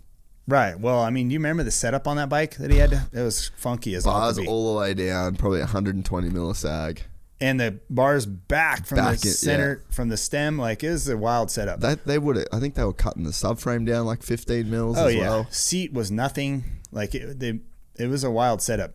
It worked for him. It's fine, but I mean those times were lean. So that if you ask them now, you're like, maybe we shouldn't have probably done that. You know what I mean? I feel like Honda just had some kind of like weird bad juju in a sense, because they always made really good motorcycles.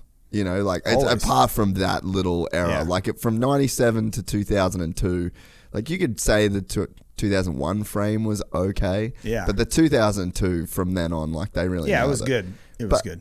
There wasn't the 2012 CRF 450 was great. The 08 was great. Yeah, like Cowie really still good. uses that similar kind of style. Frame now. Yeah, exactly. So it's like Honda made great motorcycles, but they never won anything. And it's almost like you'd always think the moto gods were like, well, you fucked McGrath and you fucked Carmichael, so now we're fucking you. Yeah. It seemed like that. I was always, and trust me, when I was left Honda and they wouldn't win and they'd win a few races, I was like, karma's a bitch, And I was so mad that a group of people could let that happen. Yeah. You know what I mean?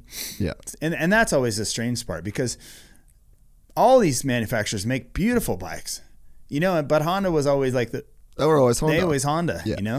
And those years, though, made the sport better because those years that they weren't winning allowed all the other brands to catch up. Yeah. For whatever reason, Yamaha caught up, Suzuki got better, Cowie got a lot better. When I was racing in the 90s early, like Emig was riding that Cowie, that bike really wasn't that great. My Honda was way better than that bike. One's trying to find a 96 KX250. No, absolutely a 96 CR250 is as rare as hen's teeth. Right. And the Yamaha at that time, when Henry or some of those guys were riding that bike. Yeah, no one really wants it. Forks were way out there. I mean, it's just a weird two-stroke at the time. Yeah. So the Honda had a big advance, a big advantage on everybody else. But what that did is it allowed everyone else to get better. That does make sense, yeah. For the sport, it was just a weird time, but it sort of worked, Yeah. So when you were, there's like so many different ways we can go, but we'll go back to that whole like Carmichael thing, like when he came into the sport and then he had to work so much harder to get that kind of advantage. Like from your perspective, like how were you viewing that? And were you kind of at the stage where you were like, I just don't want to be that guy? Like, or you kind of like, what was the mentality seeing that little shift take place? So, Ricky and I are good buddies. Yeah. His family and my family are friends. He was coming out to California. They're great people. Yeah, great people.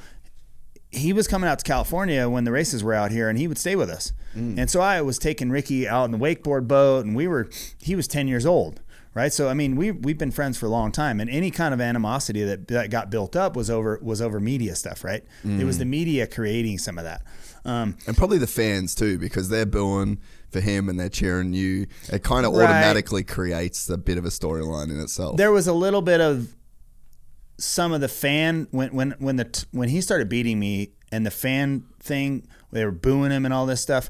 Well, there was a couple of blunders they did, like the MGM Grand, they brought him down in a king's chair with a king's crown on, and the fans were like, no, you can't do that. Too soon, bro. And it's way too soon. And Ricky, to his fault, he went with that. He shouldn't have let him talk him into that stuff, because that wasn't, I thought it was kind of funny because, but it was wrong to do to him. Yeah. Right. Because that kind of situation created a bunch of fans against him. Yeah. It took him years to get all those fans back, and it took a lot of winning to get all those people back on his side. Yeah. The fans are funny the way it works. They really want the up and comer, the underdog. Then they want the guy that dominates, and then when the new guy comes along and beats the guy that dominates, they hate that guy. So it's a really funny sort of strange cycle. So what happened to me was, it took Ricky 3 seasons before he could really get up and compete with me, right? Remember when he first got on that Cowie, crashed, put a big foot peg through his leg. Then the next year just crashed a bunch and whatever, took himself out. And then finally, like the 3rd year was when we were battling, and that was when he won. He was riding the Cowie. Then the next year he switched to Honda, right? So, look, I was 30 years old, 31 years old. Ricky was 21 years old, 20 years old, maybe something like that.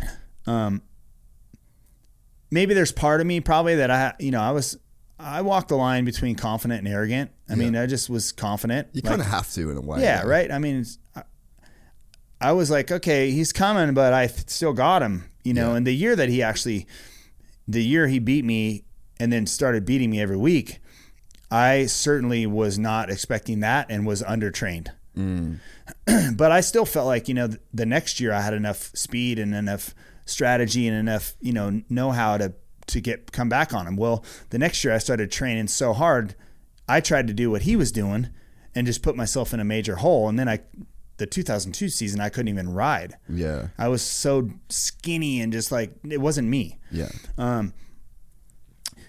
And like we talked about, the window of confidence that he gained within that time where I wasn't able to compete with him. Yeah.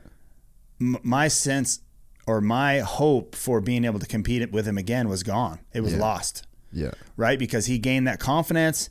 Now he knew he was supposed to win. Even if I was up there, he could sit behind me and just go up, okay, time to go, and just go. Yeah. And those are the things that I did to Bradshaw and Stanton and a few of the guys when I raced. Yeah. Once I figured all the puzzle out, I was like, I love Bradshaw. Yeah. He was one of my favorite riders, but when I got behind him, I would just, and as weird as it is to say, I would just laugh. I'd like, okay, all right, time to go now. And I would just blast off and beat him when he was riding really well. So those are the types of situations that happened to me with Carmichael. He could sit behind me, and even though he loved me, like as a rider, we were friends, but you also look up to these guys, and he, at some point you gotta break your heroes. You gotta break them. Yeah. And that's where he was at.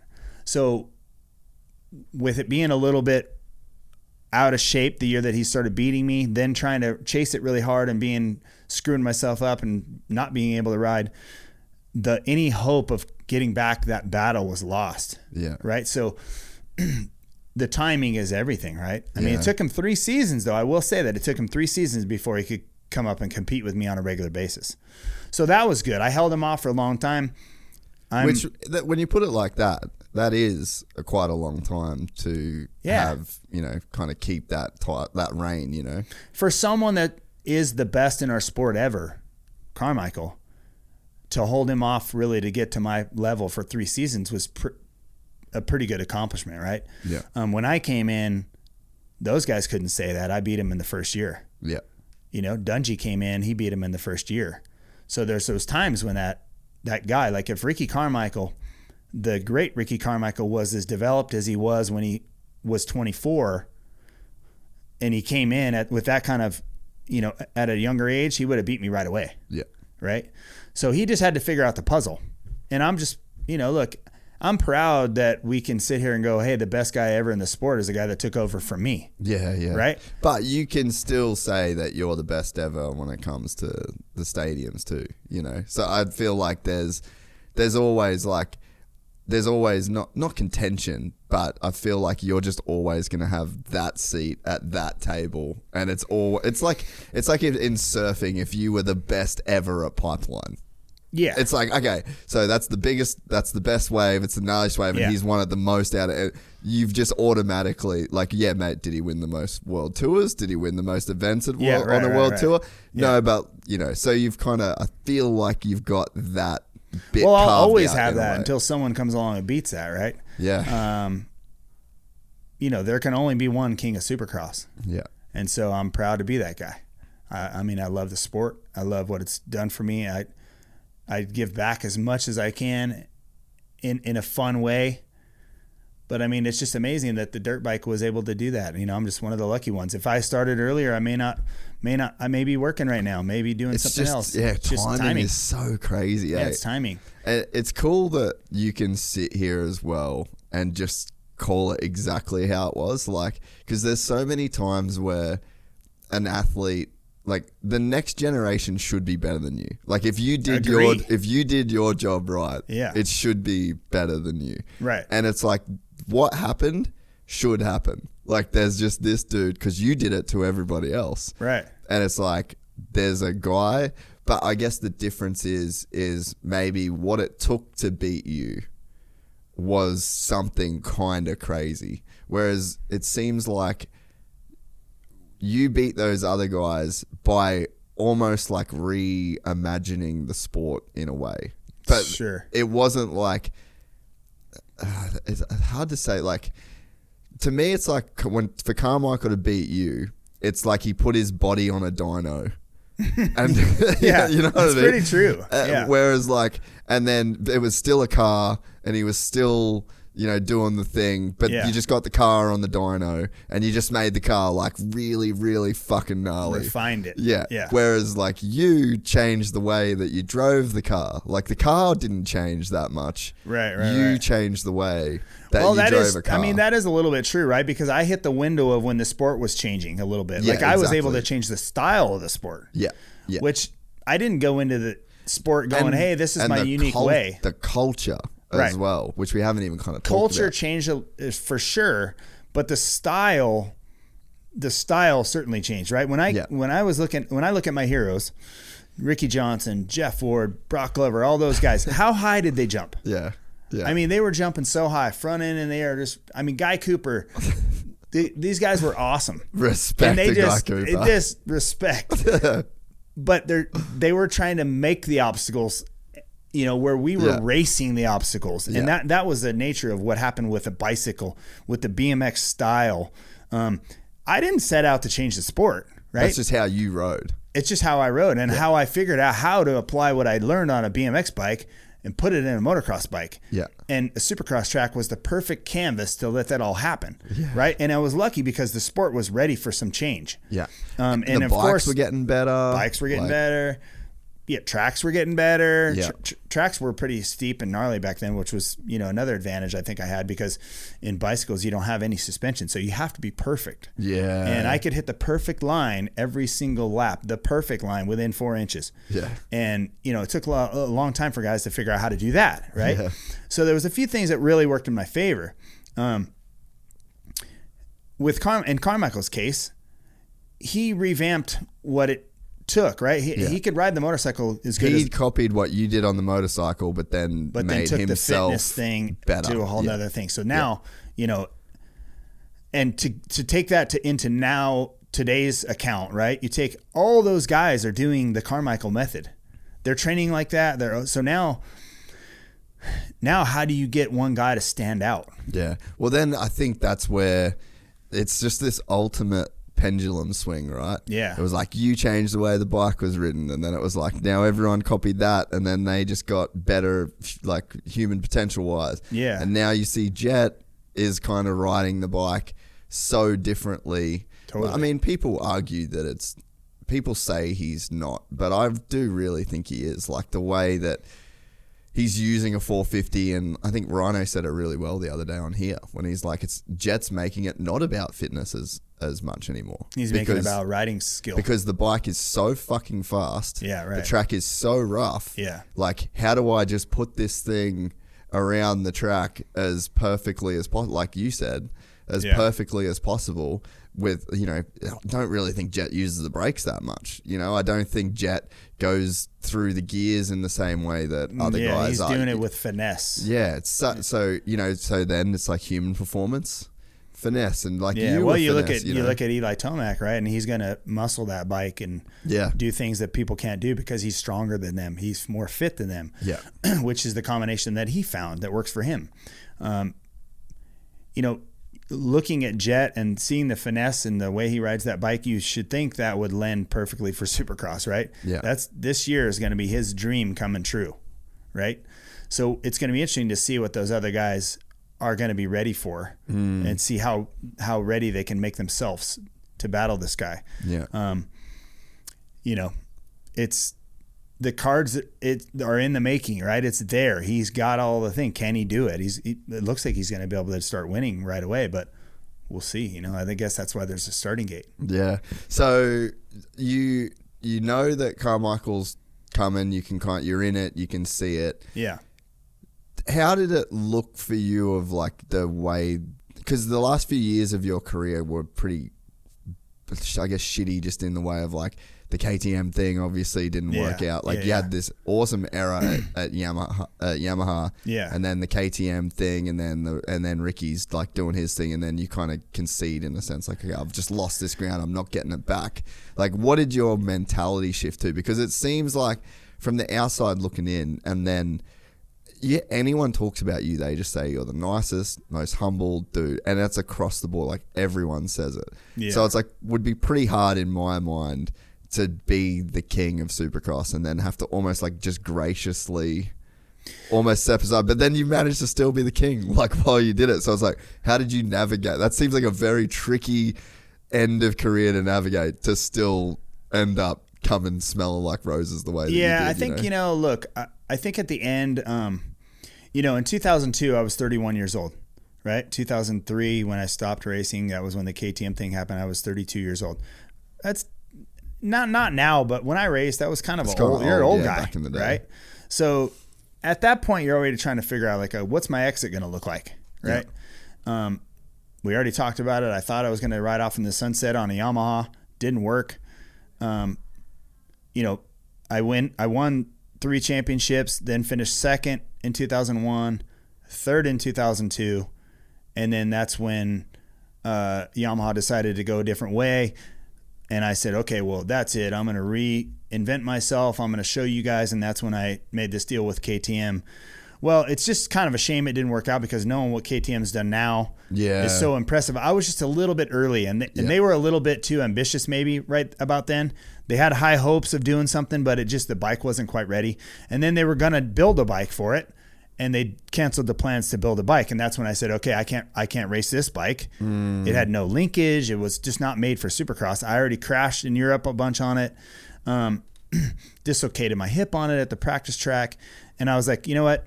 I'm 32 years old. The guard's already changed. Yeah. I don't have to prove myself anymore. I've done enough. I'm retiring. Yeah. And it just clicked one day. That's it. I'm like, as bad as I felt for KTM, because they, again, like Suzuki did in 97, were going to give me an opportunity to show myself and reinvent myself and do all that and do it my way.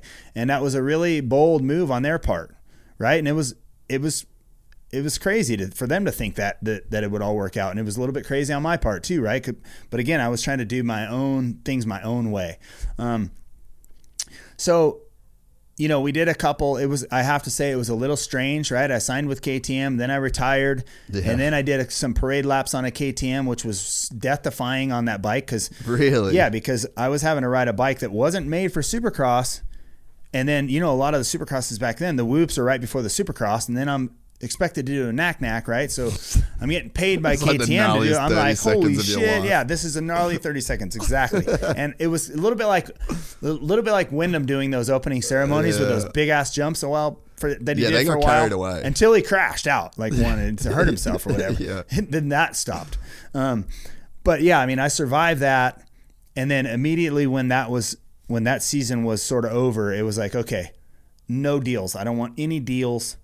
I immediately went out and bought some 2-strokes, bought a Suzuki, bought a Honda, bought another Yamaha 2-strokes just because I was like, you know what? I want to ride because love to ride.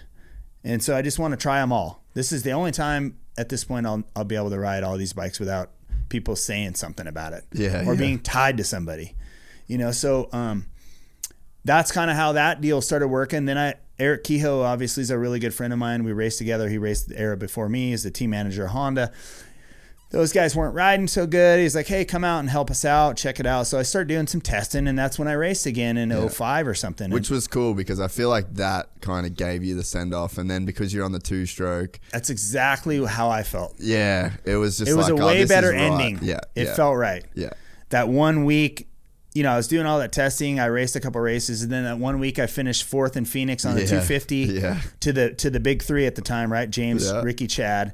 And then the next week I finished 4th again on the 450. You rode the 450, yeah, right? So it was just like, okay, cool. I can still ride. Everyone knows I can still ride. Yeah. And I did it on a 2-stroke. I'm good with that. Yeah, last top 5 on a 2-stroke. Exactly. Last whole shot on a 2-stroke. Yeah. And that for me was like, felt really good to get that opportunity, Yeah. And from there it was just like, there was no brand ambassador job at the time. People didn't do what I was doing. I was just, I made that role, started doing it, and started doing all these fun events and X Games on the for Step Up, Supermoto. Yeah. And I was just doing all these fun things. Yeah, you kind of got to retire at the perfect time when like that shit was still happening too. And you were the man on Supermoto for a while. Yeah, it was so fun. Yeah. Finished second X Games. Also raced Supercross in X Games. That's years right. later. Yeah, finished second to that. I think Josh Hansen won. I got second, maybe. Yeah, rings a bell. Maybe Josh Grant was third in that or something like that. But anyway, it was just a really fun time. You could do these. Even Carmichael came out later and did Step Up, and I mean, it was a good time to retire, a good time to be riding dirt bikes. And it kind of gave you everything you wanted out of it. Totally. Yeah. And then throughout that, created a new fun position, and that's valuable now to every manufacturer out there. And now I've been with Cowie. I mean, I started my career on Cowies. Yeah. I won my first Supercross on a Cowie. I was Team Green for a couple years there. And then when it came time to go to my pro career, they had other guys going to Team Green, and I went to the Pro Circuit Honda team. So, in a way, when I signed with Cowie again, Monster was part of it. Yeah. It just everything made sense to go do something with Cowie and do this ambassadorship with Cowie. And I'll tell you what, man, it's been so fun. So many fun opportunities. I really enjoy the people at Cowie. Yeah, they seem like a really awesome bunch of people. It's a fun group of people. Yeah. So I'm friends with Tucker, that's like test rides for, Yep. So he's just one of my boys. And because of him being at Cowie, like it's kind of brought me a little bit into Cowie. I'm like, fuck, these are good people, man. Yeah, good people, good. The bike's good now. Good atmosphere, bike's killer. Been part of the side-by-side program with the KRX, and my daughters are driving side-by-sides now, and we take the KRX and we go race King of the Hammers, and we do these crazy off-road events and stuff, and I'm just so appreciative of the opportunity, but we also have a lot of fun, There's a great group of guys over there. So yeah, anything related to Cowie that I do, I have so much fun, and I love it and appreciate it so much. Those guys are great. Yeah, no, it's just cool that you got to, I guess, like be a part of building the sport, and then you kind of got to have like that kind of good. It wasn't like the fairy tale ending, but I feel like the way that it went down, we probably got more of you than what we would have. Yeah, I think maybe because like imagine if you won 3 more titles at Honda and just more money, more everything that comes with it, and then maybe you're just like, I'm out. Yeah. Maybe not, I mean, though. one thing that was never lost, and I just always wanted this to be this way in the career, and I'm proud of the fact that one thing was never lost is my love for my dirt bike. Yeah. And I love seeing the people. Like, I can call anyone right now on any of these teams and they'll pick up my phone because I'm friends with them. Yeah. Which that way of the world went away after my career because there's agents and all this other stuff that happened now. You know, my mom and dad used to help me do my contracts, and then I would go in the contracts with my CPA, Dave, and he did stuff with Ricky Johnson. He did stuff with Jeff Stanton. that kind of era went away, you know, like I'm still pick up the phone and call Kehoe and talk to him. Hey, what's up, man? How you doing? And call all these guys. And I feel a little bit bad for some of the current riders that don't really have it that way. Yeah. You know, they have an agent, someone to talk for themselves. And I think it's, as an ambassador, I think it's obviously really helped with that position, right? But being able to speak for yourself there's something to be said for that. Yeah. And some of that's lost in a little bit of today's sporting. And it's not just moto, it's a lot of sports. Yeah. You know? I'm just glad I grew up in the era I did. Yeah, you always think like, you know, hey, the grass is greener on the other side, and maybe I could have made more money, maybe I could have done something differently, but I feel like I hit that sweet spot in the window, and you know, I still love riding my dirt bike, so that's the most important part. Yeah. I think one of the cool things, and I always reference you when I talk to people about this, like even talking to Hayden the other day, you know, everyone always says, I want to grow the sport, you know, like I want to be the guy that like helps take it to a new level. And then you get a couple years into your 450 career and everyone's pulling the strings and you've got this Tonight Show and then you're like, fuck, I just want to like, all I'm going to do all I want to do is ride my dirt bike. So everyone starts with the intention of like, I'm going to put the sport on my back. You know, like James, he could have blown the sport up. He was amazing for the sport, don't get me wrong. Amazing, yeah. But he could have gone way harder than he did, but he didn't. He turned into that same guy. Kind of a recluse, yeah. Everyone had a small circle, went around him, like he wasn't available. He did the MTV thing, but then, you know, the industry kind of shit on him for that. Like, it kind of, for whatever reason, there's like a little bit of toxicity that takes place. And then these guys who wanted to take the sport to a new level just want to race, make their millions of dollars, and be left alone, right? Yeah. You were not that guy. You were one of the people that said that they wanted to take the sport to new levels, and you did every single thing that was required for you to do it. And the whole time that you did it, everyone said you were the nicest, most humble guy. Yeah, well, I think, you know, I certainly was the first one to have a publicist. And Cheryl was my publicist, and we did so many great things, and she was in charge of that and just killed it. We did the Leno show. We did all these things that were very unique to our sport. We had the first video game. I was the pioneer of a lot of fun stuff. Yeah. Now Ricky was awesome because he came along and got the second guy always gets the big deals, right? Yeah. So I'm happy that he was the guy to go do that, right? But again, I think in nature, the way the sport, the elevation of salaries and money, it was so big, and it got so big they didn't have to do that, and they just wanted to focus only on riding. Yeah. So it's hard to take a sport on your back when you're just making too much money, right? I mean, it's just is because you're like, true. Why would I want to do that when I'm just riding my dirt bike and all I got to do is win races? And so that's sort of the nature of that. But is Ricky Carmichael making money or is Tiger Woods making money? You know, so it's like the argument. I think then the argument would be like, how much is enough? But I think that's a fair question because the balance of trying to be a pro athlete and be as in shape as these guys have to be in, and then take time to go do the Leno show or something like that. You know, you're taken away from you being the best moto rider. So the balance was that they're making enough money to race motocross only and not talk about anything else. Yeah, yeah.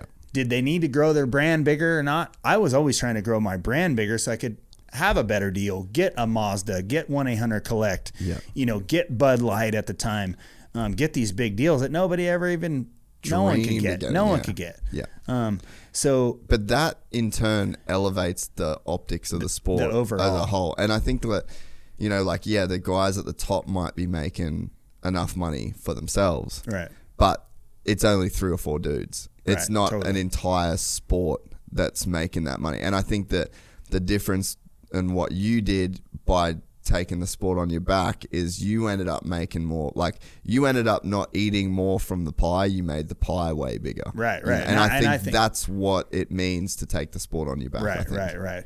Yeah, I'm certainly proud of that. The pie did get bigger. I mean, the Supercross grew exponentially with me in it. Yeah. Right. And I think you get a lot of that when someone dominates, right? You get, like, you take take NASCAR, for instance. Jeff Gordon dominated, right?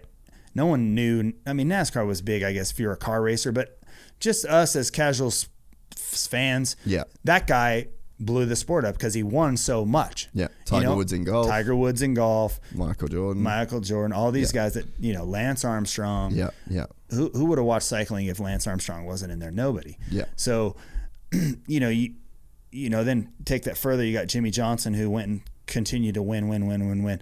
And I think those guys that win a lot are the guys that really, really grow the sport like that. Now, what happens though, I think what happens with that is the guys that make, let's say after my era, the guys that make a lot of money, when they retire, they struggle trying to find their footing. Yeah. Because they're like, okay, what am I? What am I defined by? Yeah. Who am I? Am I now? defined by only winning? Yeah. Because that's what it seems like, right?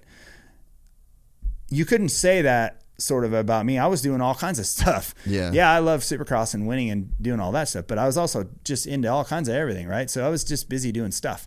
When I was done and not racing, I had other stuff that I could do. Yeah. And where these guys are, they're such just badass athletes and racers that at the end of it, they're like, okay, what do I do now? Yeah. And yeah, they made a lot of money and they can retire now, but now what do they do? Yeah. And so I think that because life is long. Right. Life is long. Your career as a sportsman is like this, right? Yeah. And yeah, they can make their millions last a long time, but still, what do you like? What are you about? Yeah. What kind of person are you? What kind of person have you grown into? Yeah. And all these things. And I think that, some of the nature of the sport has those riders looking at the end going, okay, what am I about? Yeah. And more lately too, I think. Like more recently, maybe. Well, I guess probably it's the same over the generations, but maybe there's just guys haven't had the money to not have to work, and they're put in like kind of that weird position. I think the guys that don't make they make the medium amount of money are the guys that are going to be the most creative when they're done. Yeah. Right, and the most out there. Yeah. Yeah, because they've probably had to bootstrap a few more things. Yeah. Exactly. So they've learned a little bit about that along the way, and so that was kind of me. I was like. I was always in the nature of like, hey, someone's got to win. I might as well be me. But at the same time, I was just trying to find ways of how I can grow myself, how I can be bigger, so then I can get the bigger deals. Yeah, and still allow myself to race and you didn't have like Instagram. I think these days too, like a lot of people think that I've got an Instagram, but for you to have a publicist, like, and not to throw Myrtle under the bus here, but like I was in Australia. 4th of July, Jet goes 1-1 at Redbud on America's birthday, and I turn on the news and the sport comes on, and I'm like, surely Jet Lawrence is on Australian news right now at 20 years old going 1-1 on fucking 4th of July. Yeah, right. Perfect season in hand. Yeah. And there was a chick that won in America playing ping pong. And I'm just like... Yeah. What the fuck are we up to? Like, seriously, what are we up to? And it's like, is that there's so many things that you did in your career, like have a publicist. But I took that on my own back. I paid for that on my own. It was like, okay, this is an investment I'm going to make because it's worth it. Yeah. It cost me whatever, $80,000 a year. Yeah. Money well spent though, bro. Money well spent. To get on the Leno show. You can get that in tenfold, if you grow your brand. So, but it's not like you just. But these guys also need to be learning those methods, right? Yeah, you could take my playbook and apply it to today. Yeah, so it's maybe more valuable than ever now, though, too. And that's the thing. I think like, Jet's got the defense is Jet's got 405 million Instagram followers, but it's like okay, yeah, but everyone has Instagram now. Yeah, it doesn't really. So what's going to separate you? Yeah, it doesn't really matter, and it's like. But I guess were you cognizant that you were making everything bigger, or were you making everything bigger as a proxy of you just wanting to make it bigger for yourself? I was just because it would be hard to obviously, know the effect. Obviously, if you make everything bigger, it gets bigger for me. Yeah. Right. And that's kind of the nature of me, the way I have always been. Like when I took my bike deals, was always about the bike. It was never about the money, because I wanted to win on the bike and the rest will happen. Yeah. Right. And so that's kind of the mentality that I took. Yeah. When I came off Team Green and went to Team Pro Circuit Peak Antifreeze Honda team, Brian Swink was my teammate at the time. He was East, I was West. The next year, 92, or no, it was after 92. No, it was 92. He went to Suzuki. They offered him, we were making $50,000 a year, and they probably offered him $150,000 a year. He went for the money. He went for the money. I stayed with the bike. Yeah. And then when I went to Honda, he went to Factory Suzuki. He rode 92 as a 125 Suzuki rider, number one. Won the East Coast Supercross Championship. The next year he was going to be Factory 250 rider. But guess what now? I have a Factory Honda and he has a Factory Suzuki. Yeah. He's making $200,000. I'm making $100,000. But my bike's like 20 times better than his. And you're making money every single weekend that you're winning. Yeah. And our career paths just, the lines crossed like, mine was going like this and his was going down like this. Yeah. So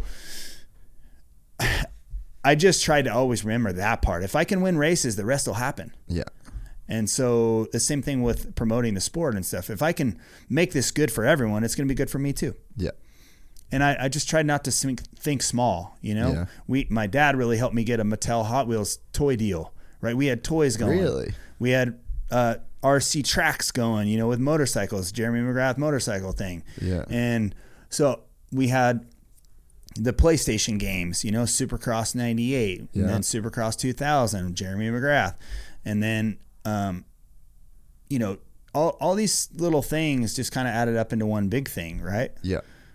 So, it was really about growing the whole brand, right? Yeah. Yeah, it was almost like, now that I'm like listening to you talk about it, it's almost like you needed to make Supercross better so that your brand looked better in a sense. And so you were just like lifting it. Like you couldn't help but come up because you're like, all right, I need this game. Yeah. We got this game coming out. You go to Feld. I don't know how the conversation goes, but it's like, hey, I need this, and I need this, and this from you. It's almost like you're pulling things together because you had this vision of like what Jeremy McGrath could be, and Supercross needed to get to a certain level to like live up to that in a way. Yeah, and I think today's world, some of the stuff that goes on is a lot.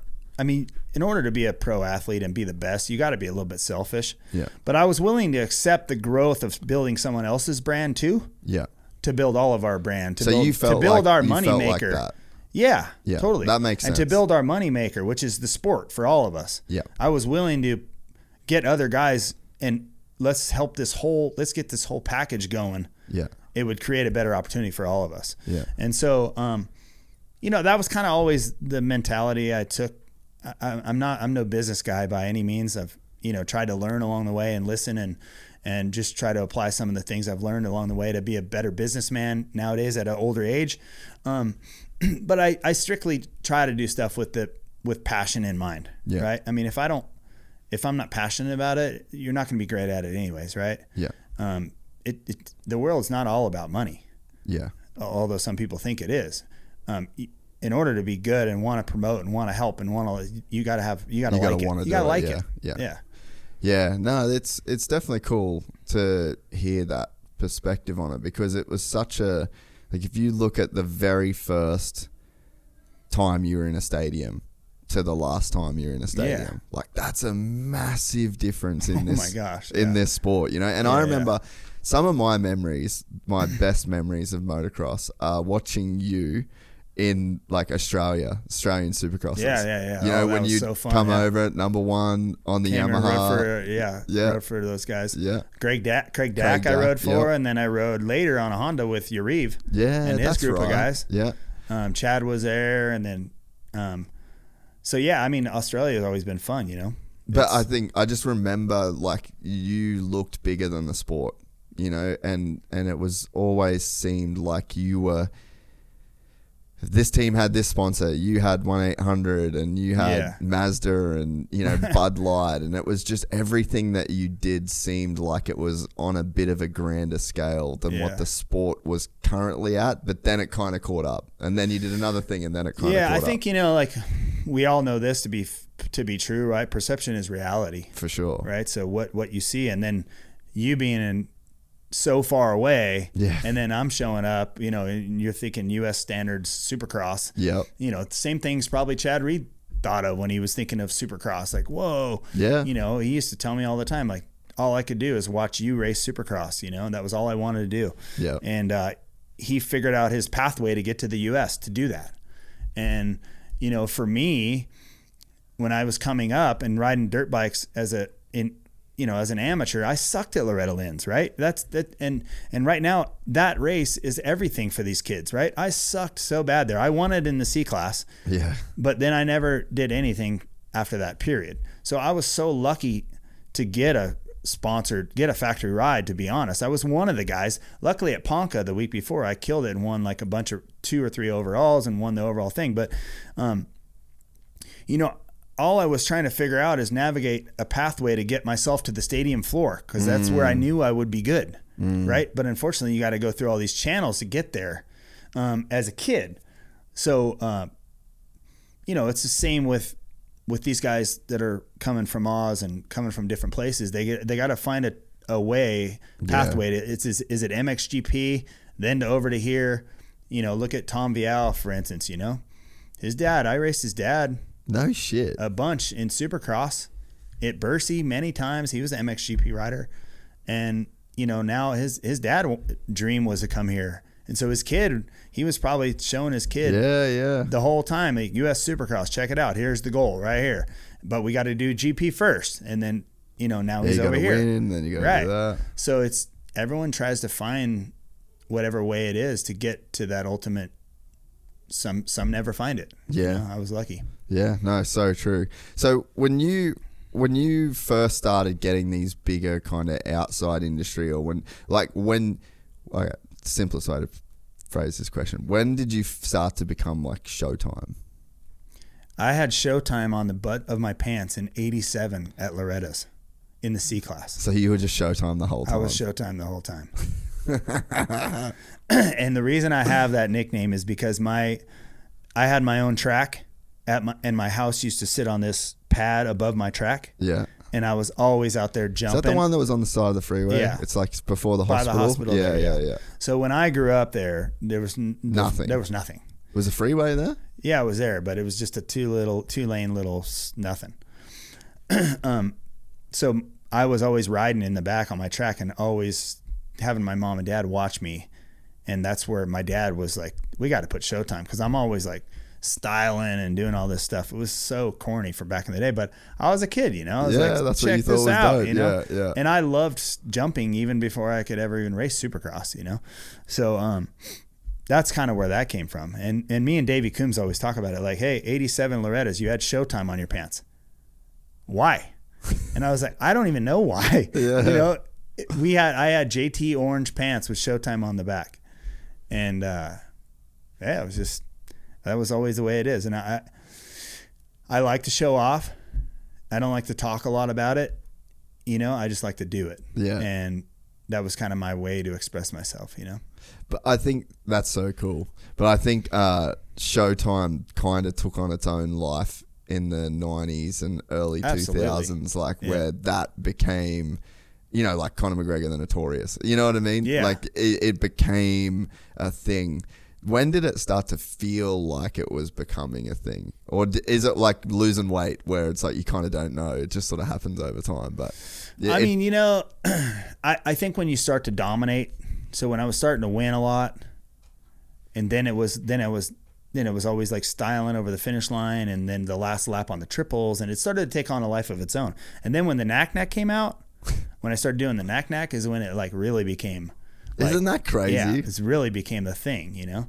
And then that took on a life of its own, right? So then everyone was coming up with something, right?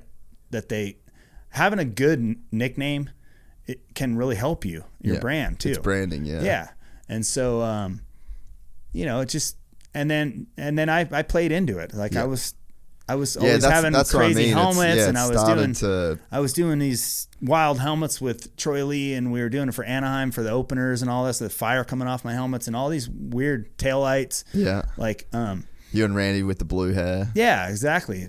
blue hair back in 98 or 9, whatever that was. I mean, we were always sort of trying to do something to make people look at us. Yeah, yeah. Right? I mean, that's basically what we're doing. Yeah. And luckily, like for instance, like with Troy Lee, was his business and my career were coming up together. We were helping each other, and he's so creative, and we would sit in there and laugh and go like, hey, let's do this. Let's come out with a helmet with like dingleberries around it, like a lampshade. Yeah. Okay, yeah, let's do that. Yeah. And then I'd go out and win with it, and it was like, holy shit, dude.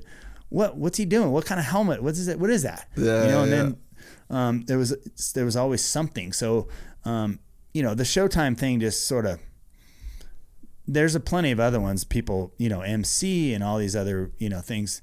But the Showtime always kind of stuck, Yeah. And I think that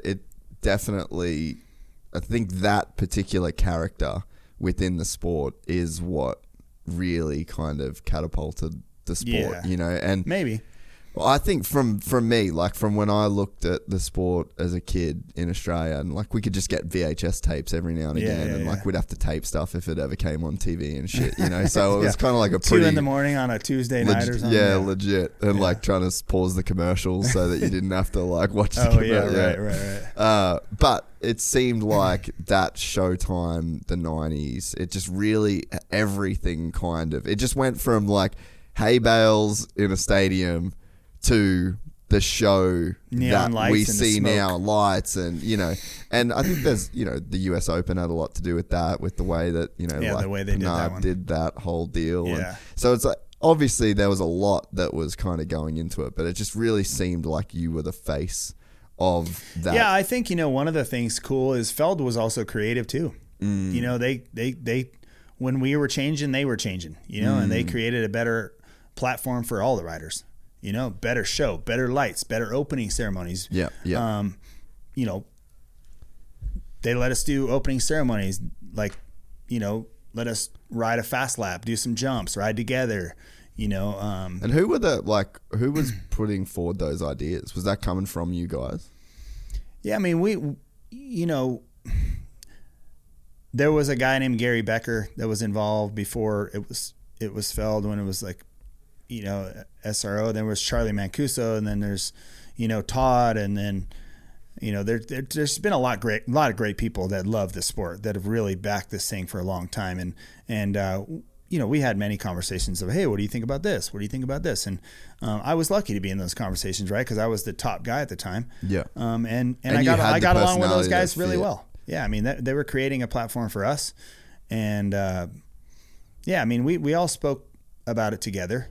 It wasn't like if I wanted to do something, they would say no. Like, hey, okay, let's think about it. How can we make that creative? And they were investing in the lasers and the smoke machines and the music and all the stuff that went on with it. So, look, I was the guy dominating and winning, and the name people were hearing and the Showtime thing but the sport itself was growing too. Yeah. And so I remember the first time we were ever on like SportsCenter. It still doesn't happen, which I don't know why. I don't know. But I got on SportsCenter a few times after winning, 10 races in a row. Finally, I got on SportsCenter. But, it's weird to me to think that motorsports doesn't really get us any time on, even if it's just a hair on some of that, Yeah. Formula One does a little. MotoGP doesn't even get on it. No, it's crazy. Yeah. So, but US Supercross should be on SportsCenter because it's an American sport, and it's just like, it's as big as the others. Yeah, and more famous fills up than the stadiums. others. Yeah. Yeah, and again, I think that's a little short-sighted, because if someone at ESPN they could help grow the whole sport. Yeah. And create more superstars. Yeah. Create more known figures. We're in the perfect time for it now too, because I think there were obviously a lot of other great guys around you, but it was so focused on you through that period of time. Nowadays, like, Chase is like the American quarterback out of Ohio State. Yeah. There's the most clean-cut American kid, athlete kind of dude.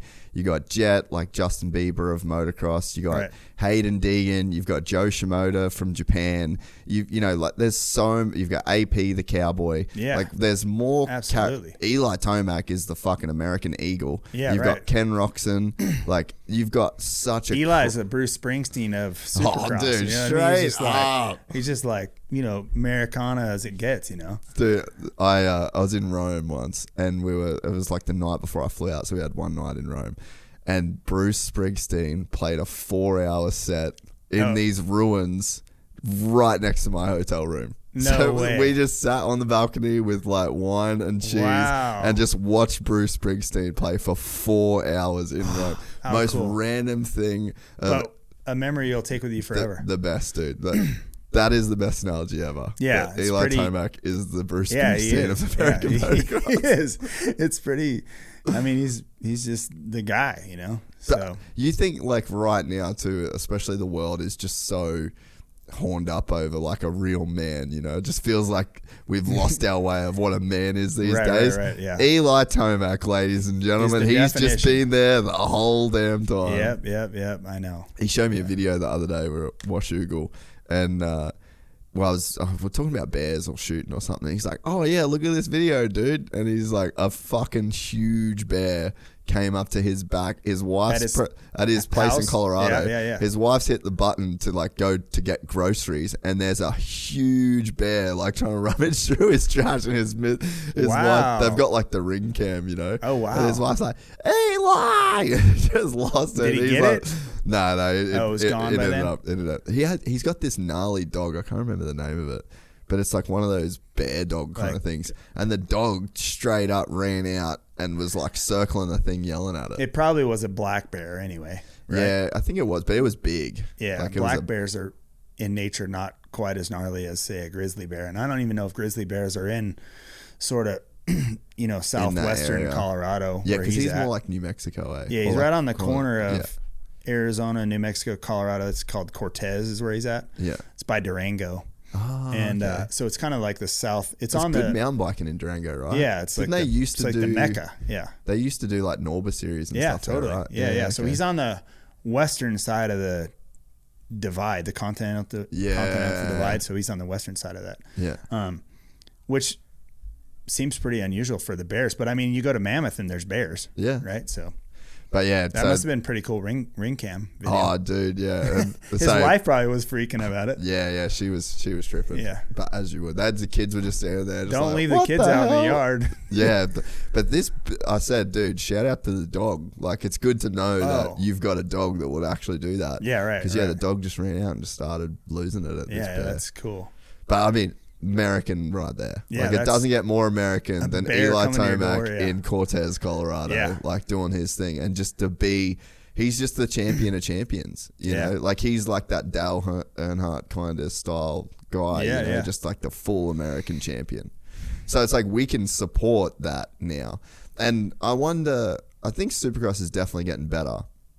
For sure it's getting better. Like, I mean, I'd say over the last couple of years, especially having this platform, like I've been very happy to voice my opinion on what I think they can do better. Sure. And they've done so much of it better, whether it's come from me or not, like not saying that they made the call off that, but... Yeah, when you refine something so many times, and Supercross is a really refined machine, right? Yeah. I mean, just like when we look at a 450, we're like, holy shit, man, how can this bike get better? Yeah. And they do. Yeah. So it's the same sort of, I would assume it's the same sort of thing, right? I mean, they're finding ways to make it better. Yeah. But I still think that there is a ways to go when it comes to that side of the sport. You know, like I don't know why there's not more, you know, sports center. Like think about, and I think this is where the money does matter. Like, and I know Wygant, I think he's one of the best in the sport in like that we have in terms of a mind. But I think he sort of sits in the camp that's like, is money that much better? Like, do we need money for the sport? Like, doesn't it sort of ruin things? But I think it's very, very easy to like be at a bar and sit down and there's golf on the screen and it's the 72nd hole and a dude has one putt for $3 million. It's just really easy. And any person, like if it's like... anyone would be interested in that. Yeah. Yeah. Any person can watch that and go, damn, that's $3 million to make that. like it's relatable, or you could understand the emotion. You miss a putt for $300,000 or 100%. Whatever. Yeah. So like that's where I think the whole SMX thing and having that $1 million on the line. So like let's play out, and they royally fucked it on the broadcast, which sucked. But you've got Ken Roxon, Chase Sexton, and Eli Tomac in the last race of a 31 race season, battling for $1 million. Chase Sexton is out front. If he doesn't crash, he wins $1 million. Bang, he crashes. Jet Lawrence is out front. Okay, if Ken Roxon passes Jet Lawrence, he wins $1 million. Yeah. If Jet wins this race, he wins $1 million. Yeah. And like that's the dream scenario. So you take that into a 30-second Sports Center.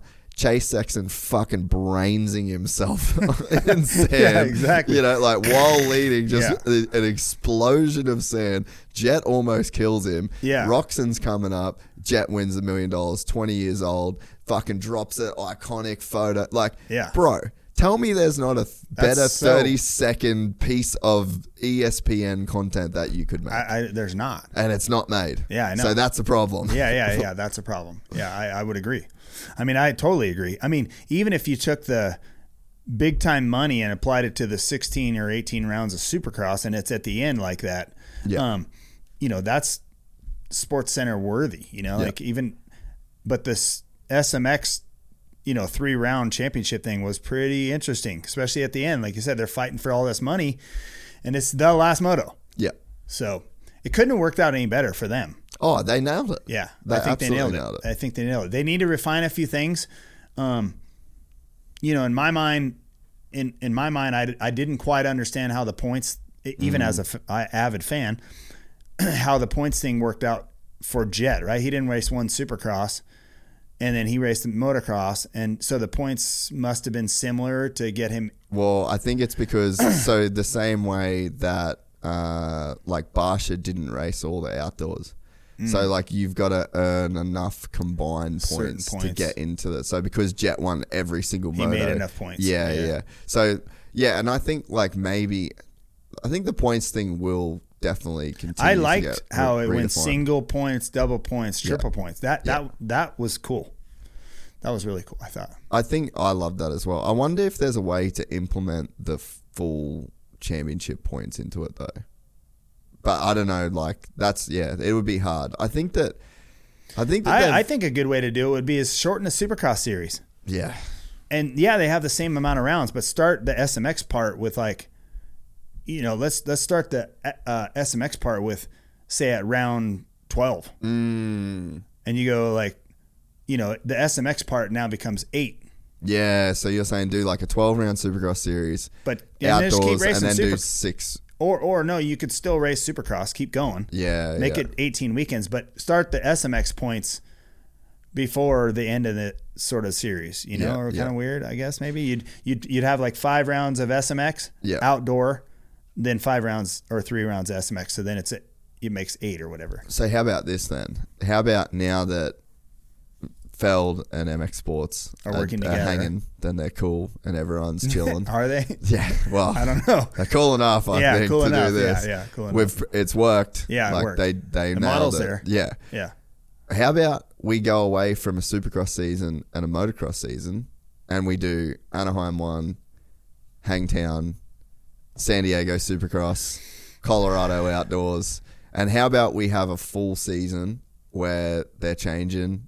Like changing bikes, changing setups. I think it would change, like, because so all the same points, and then you go to your SMX, and then you can take a couple rounds off, like make it to where you don't have to race.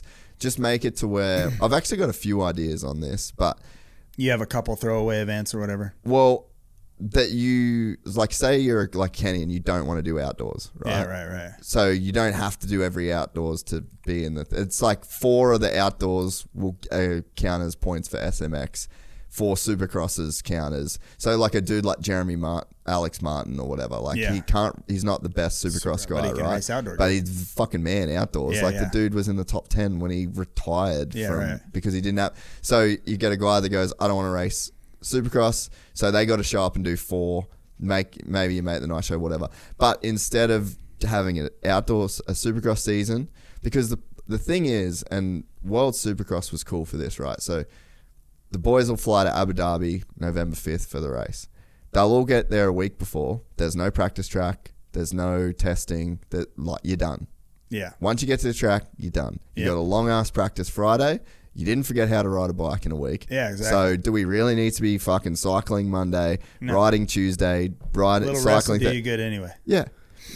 Let's have it to where, so imagine you got a race, A1, maybe you do 2 Supercrosses, then you go to Hangtown, then you do Parla, then you got 3 more Supercrosses, then you got Washougal, so you're sort of sprinkling it in. It's not going to be as routine of the grind. It's going to switch it up for people. Like Alden's got a formula that works and Swanee's got a formula that works.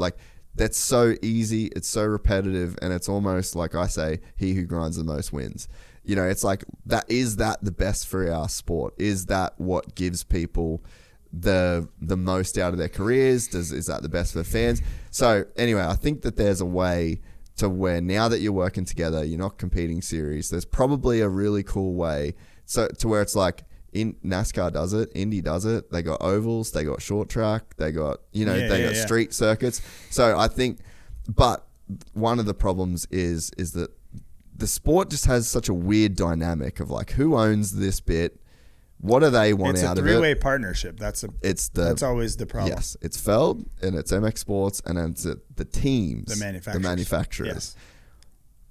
That to me is weird. And then there's the riders. So if you take Feld and MX Sports, let's just say, for instance, they were together, you still have a three-way thing, right? The teams, the manufacturers, the promoters, and the riders. Yeah. That's why it's always been a little bit tricky. The riders are tied to the manufacturers, and then the manufacturers are tied to whatever series is whatever. Yeah. I think that having the mixed Supercross and motocross might be a little they used to do that in the back of the day. Yeah. Back in the day, we'd go to Daytona, then the next week we'd race Gainesville Supercross or Gainesville motocross. Yeah. You'd race Gainesville, then you go back to Supercross. What was that like? I thought it was fun mixing it up, but I don't think the teams thought it was that fun because you have to have a whole the teams. Yeah, I know you have to have. But now look how much money it costs to switch bikes, and the suspension is everything's totally different. So now you have to have pay them double. More. Pay them more. You mean have Feld pay them all? Well, yeah, let's figure it out. Yeah, I mean you could do that. Yeah, I mean anything's possible. Yeah, right. But to your point, what got to start on this tangent is that Feld is they're open to change. Some ideas, yeah. And there is, change kind of going. Yeah. Well, I think, there's going to be some internal feelings about that because there's already a lot of races. And the teams are like, shit, how many races are we going to support here? Well, I think that's probably one of the things. I think that's another kind of it would be a pretty drastic change, but I wonder if you have, say, for 3 or 4 of the outdoor rounds, the 450s don't race. And it's the 250s and the futures. And you make the futures almost like a MX3 class, like a development class. Mm-hmm. So then there's, I wonder though, and the obvious thing to say is, well, no one's going to go because they're not watching the 450s. But you're telling me that people aren't going to go to watch Danger Boy and Shimoda and all of these guys, plus some other amazing talent. But I feel because the reason why they do 31 races, that's how they got the $8 million, is because it was a combined series. They could sell 31 events to Peacock. Well, I'll tell you exactly why they're doing 31 races. Is because it's a reaction to what that guy did with World Supercross. Yeah, oh yeah, definitely. I mean, the riders weren't in favor of riding more races. They were like, really? We got to race more races? It's great. They got paid big money, and especially the mid-pack guys that got those $30,000 and $50,000 checks, more than they made all year long, which is great. Yeah. But that's how it should be throughout the racing series. Yeah. It shouldn't take. I'm happy it happened, but it shouldn't have taken a reaction from what someone did that didn't even work out. It started to work out, but it didn't work out, and that was a reaction to what was going on. Now, what did that do? It got Feld and MX Sports talking. It got them figuring out their stuff together. It's always been like, hey, we got our thing, you got your thing. Well, now they're working together a little bit. That's good for everybody. Now you got to come up with some compromise that still has those kind of purses. Yeah. That makes everyone pay attention. Hey, this guy wins this race, he's winning $1 million, and then gets the schedule that's proper for the athlete. Yeah, because that 31 races is a lot of races. Yeah, and you can talk to anyone, that, and they'll say that. Like even literally everyone says it. Well, I mean, when I raced, we had 15 races, then we had 16 Supercrosses, and then continually now, recently in the last 10 or whatever years, keep adding races, and again, it was due to having 2 World Supercross races or whatever that was. So they kept adding events, and what they want is they don't want people going to race other races. They want their guys racing their races, and that's natural. I get that. So as soon as someone else does something, their reaction is, well, you're going to go race over here. Well, we'll put some more races. Yeah. And so, and they all, the manufacturers are saying the same thing. And that's probably what happened with Kenny. Yeah. And Honda. Yeah. Right. I mean, again, we should have thought Kenny right off in the sunset at Honda. Dude, your career and his career in terms of what he did, like he had to leave Honda and then build his own Suzuki, and he did pretty fucking good. Yeah, like it's really actually insane. Yeah, it's pretty crazy how that works. But again, I think that was, his, whatever happened with him was somewhat of the nature of that guy starting a World Supercross series and going, Kenny, come race these races, we'll pay you $1 million. And he'll be like, all right, I can do it. And then that's when all the turmoil started to happen, and then that was the reaction of SMX to World Supercross. So, look, I'm a fan of these guys working together and doing all this stuff. Yeah, it shouldn't take a guy from that's not even. That's why competition matters. Like literally, it elevates everything. America is built on free market capitalism. Right. Exactly. Like, and I think that's. I mean, not to start a massive conversation, but it's like that was one of the problems. Is like there was no competition for years. Right. So you've got arena cross, not the same sport. You had one Supercross series with no competition. That's why the pay is where it's at. Yeah, and it stayed so similar for so long because it's just like path of least resistance. And Feld, that's one good thing about the WSX is that it's got one owner with one property. That's their horse in the race. Like Feld has Disney on Ice, it's got Monster Jam, it's got like you could literally say, and I don't think it is the case, but Feld could keep Supercross just so they keep stadium dates and stop other people getting in the stadiums like that. You could go that deep into it, but it's like you need competition. America was built on competition. A state by state, America's built on competition. Totally. You want it, California sucks right now, go to a better state. This state can change these laws so that it's a better fit and it's going to force these people to react. Right. Anytime you have no competition in an ecosystem, it's really fucking bad for the ecosystem. Totally bad. Yeah, I agree. So simple. Competition makes everything better. Yeah. Yeah. I mean, if, this guy's winning, you want to do what that guy's doing. You want to go be better than him. And, that's what creates creates greatness. Yeah. And so, yeah, it's the reaction and the buildup of SMX was great. I think the purse money was awesome. These guys are stoked. I think the formats were good too. Yeah, like the racing was good. This is really cool. So how many races is ideal then? Like knowing what like what's the ideal amount of Supercross races and the ideal amount of motocross races to do? I mean, I think you're probably in the nature of 17 Supercross and 12 outdoor. Yeah. 11 outdoor. Yeah. That's what, 28 races seem like? That's about what I raced when I was racing, 28 races. Yeah. And then it still gives a guy enough time if he wants to go race Australian Supercross or a European Supercross, or gives the privateers some time to go over there and do some of those races, make a little bit of money, allow them to come back, and it gives the top tier guys enough time to switch brands, test, get ready, train, and it all happened again in January. Yeah. Pretty short window they have. Like we always used to stop after Labor Day. Yeah. And so this now with the addition of SMX, it's going quite a bit longer. Sorry, your camera just went out. Hopefully that hasn't gone out for too long. No, it was on a second ago. Yeah, I just saw that then. Shit, good spot. So it wasn't long? No, maybe. No, we're good. We're back.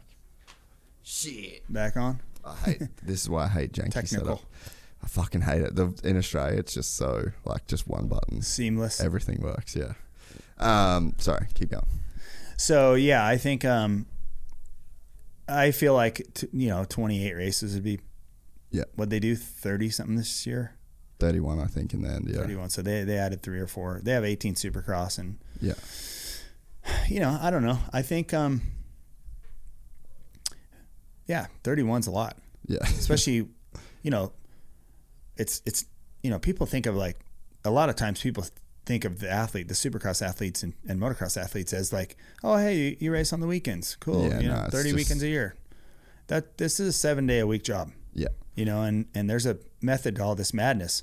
And if you're behind in your fitness, it's hard to catch up. Yeah. If you get hurt, you have an injury. If you get hurt, it's hard to catch up. Yeah. So there's a lot of factors that go into this thing. And, I figure if you, January to September sometime, even if it was mid-September, that gives the rider the last quarter to 2 months to sort of, decompress, go at it again. One of the things I think that's with the addition of all these races, it's really good for sort of my career record with Supercross, because I think a lot of the riders now, they race so much and the top guys make a lot of money. So even if you're a winning athlete, by the time they get to like their 10th season, like where I was at, they're not going to make it 10 seasons. No. They don't want to make it 10 seasons. No. They want to make it 5 or 6 seasons. Yeah. And for me and my record, that's a great thing, So they can do whatever they want. It just keeps my record safe, really, for a while. But it is true. Like, and I think that the reason why, let's say, Feld and MX Sports would want to keep races is because, like, obviously that's how you make more money. Like, they make money when their races are. Yeah. But when you're just churning dudes out of the sport at a higher rate, granted, we've kind of seen some dudes go a little bit longer, but it's like it makes sense to keep Jet until he's 35 years old. So that's 15 years as a sport where you could build a star. Like, look how long Tom Brady's been around. Look how long Aaron Rodgers has been around. Like, Michael Schumacher, Lewis Hamilton, like that. It's all a brand. They're all the names.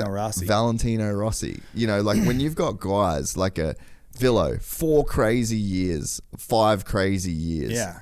Dips. Yep. Dunge, 4 crazy years, dips. Yep. Like, you're not getting 15 years with the superstars of the sport. They're not getting a chance to have a PR company work with them. They're not getting a chance to do all of these. Like, Dunge is on a Wheaties box and then next year he's retired, So it's like, I think that's where, everyone in the sport should probably have like a bit more longevity. You could only create more longevity if you had about half the amount of races. I mean, how many races does Formula One have? 18? Yeah. 16, 18, whatever? Yeah, and you've got these if big a motocross guy and supercross guy raced 18 races a year, he'd be like, sweet. Yeah. This is good. Well, the crazy thing is, like, even as the most hardcore fan, like, we do the Supercross Companions. I don't know if you've seen, like, we got the studio in Australia, big TV on the wall, 4 of us get in there, and we just watch the race and film it, basically. It's the best shit of all time. But it's like, we do 4 of them, and we're like, fuck, 4 weeks in a row, dude. I'm over it, man. Imagine the stuff it takes to be the rider. Dude, it's but crazy. Even from a fan's perspective, like, we're as hardcore as it gets. Like, literally my job is to talk about the sport. Right. And I'm 5 rounds in, I'm just like, dude, I'm done. I'm planning to stay in America till about 4 races is done, and then I'm dipping, Yeah. But that's like, I think even for the sports, it makes like the breaks between the GPs and, like in MotoGP and F1 and even in Europe, it kind of gives you a bit more time for everything to like percolate, Yeah, I mean, it's hard to say, there's the formula has been working. Supercross is pretty popular. It's pretty big. Then you look at, Formula One and you're like, okay, they race like every other week. And then they take a month off, 6 weeks off, and then they go back at it again. Maybe it's just a little harder because it's on the world stage, so they need time to create all this stuff up and go to different countries and all that. Same with MotoGP. Where in Supercross, like you said, Feld has every date at every stadium locked up. They have Monster Truck this week, Supercross next week, Monster Truck, Supercross, boom, boom, boom. They got this thing. it's easy for a team to race Anaheim 3 weekends out of 6. Yeah. Right? They're all right here. Let's Anaheim, San Diego, wherever else right around here. Yeah. It's Phoenix, 4 hours. Yeah, away. right. It's pretty doable. It just wears the athlete out, you know? Yeah. So I don't know. You know, there's no real – the model seems to be working. Yeah. The rider sometimes probably just – they have to be careful that they don't go too hard and get hurt, you know, which also kind of sucks, right? You want to have every athlete, every rider give it their all every weekend because they just want to leave it all out on the table. Well, it's like when you're out doing a run right now, you have to do 1 hour of running. Yeah. So you at 30 minutes, you're like, okay, I better back it off a little bit so I can make it to the hour mark or whatever. Yeah, yeah. It's not and a that's sprint. what the riders do. Yeah. Where I think with the way the duration of the race is, it's too long. The main event's too long. They need to be. We used to have 20 laps, right? They want to get a 20-minute window, and it's. I understand it's for TV, but they should be an 18-minute race with a 2-lap board. Then it would be 20 minutes, not 20 minutes plus 2 laps. Yeah. 20 minutes is 25 laps sometimes. Yeah. You know, and then basically at the end of the race, you're eliminating Roxon, Cincerello, Barsha. Tomac just stands tall at the end because he can he's last. The only guy he's that the can only do guy it. Yeah. can last that long. So, as a fan, the model they're using for Supercross main events, I think, is not right. It's too long. They need to, because the guy that knows he can't make it 20 minutes plus 2 laps, he won't ride his hardest, even up to 10 laps. Yeah, because he needs to finish the race. Right. We want the best we can see of these guys. Yeah. So let's shorten it a little, make it 18 minutes plus a lap. Yeah. Right? I feel like everyone can race hard for 18 minutes. Yeah. You know, can they race hard for 22 minutes? Maybe not. It's like that we were talking about earlier. If we got the shortened model a little bit, we'd see a better race because everyone would be giving it their all for the whole time. Yeah. Where now some guys have to conserve a little bit, and then they're going to back off. We're gonna miss some of those epic battles that we would see if the guy goes, man, I can almost make it. I'm going to do it. Yeah. And so I question sometimes the model of the main event, you know, in the modern era. Yeah. We were 20 laps. Maybe 20 laps wasn't right because 20 laps back when I was racing, it was about 20 minutes. The 252 strokes are slower. Tracks were steeper, tighter. You know, it was almost 20 minutes. So you'd roughly between 18 and 19, 20 minutes, whatever. Now if you rode 20 laps on some of these tracks with the 450, it's 14 minutes. Yeah. We definitely need more than that. But we definitely don't need 25 lap race. Yeah. Tracks destroyed. Yeah, the tracks. The 450s don't get a good track, so automatically the racings, they can't go in between. The 250 main event's a little bit long. Track's trash. It's live TV.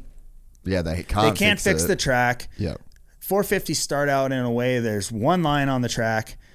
If you go out of that line, you're effed, right? Yeah. So the racing sucks sometimes on the softer tracks.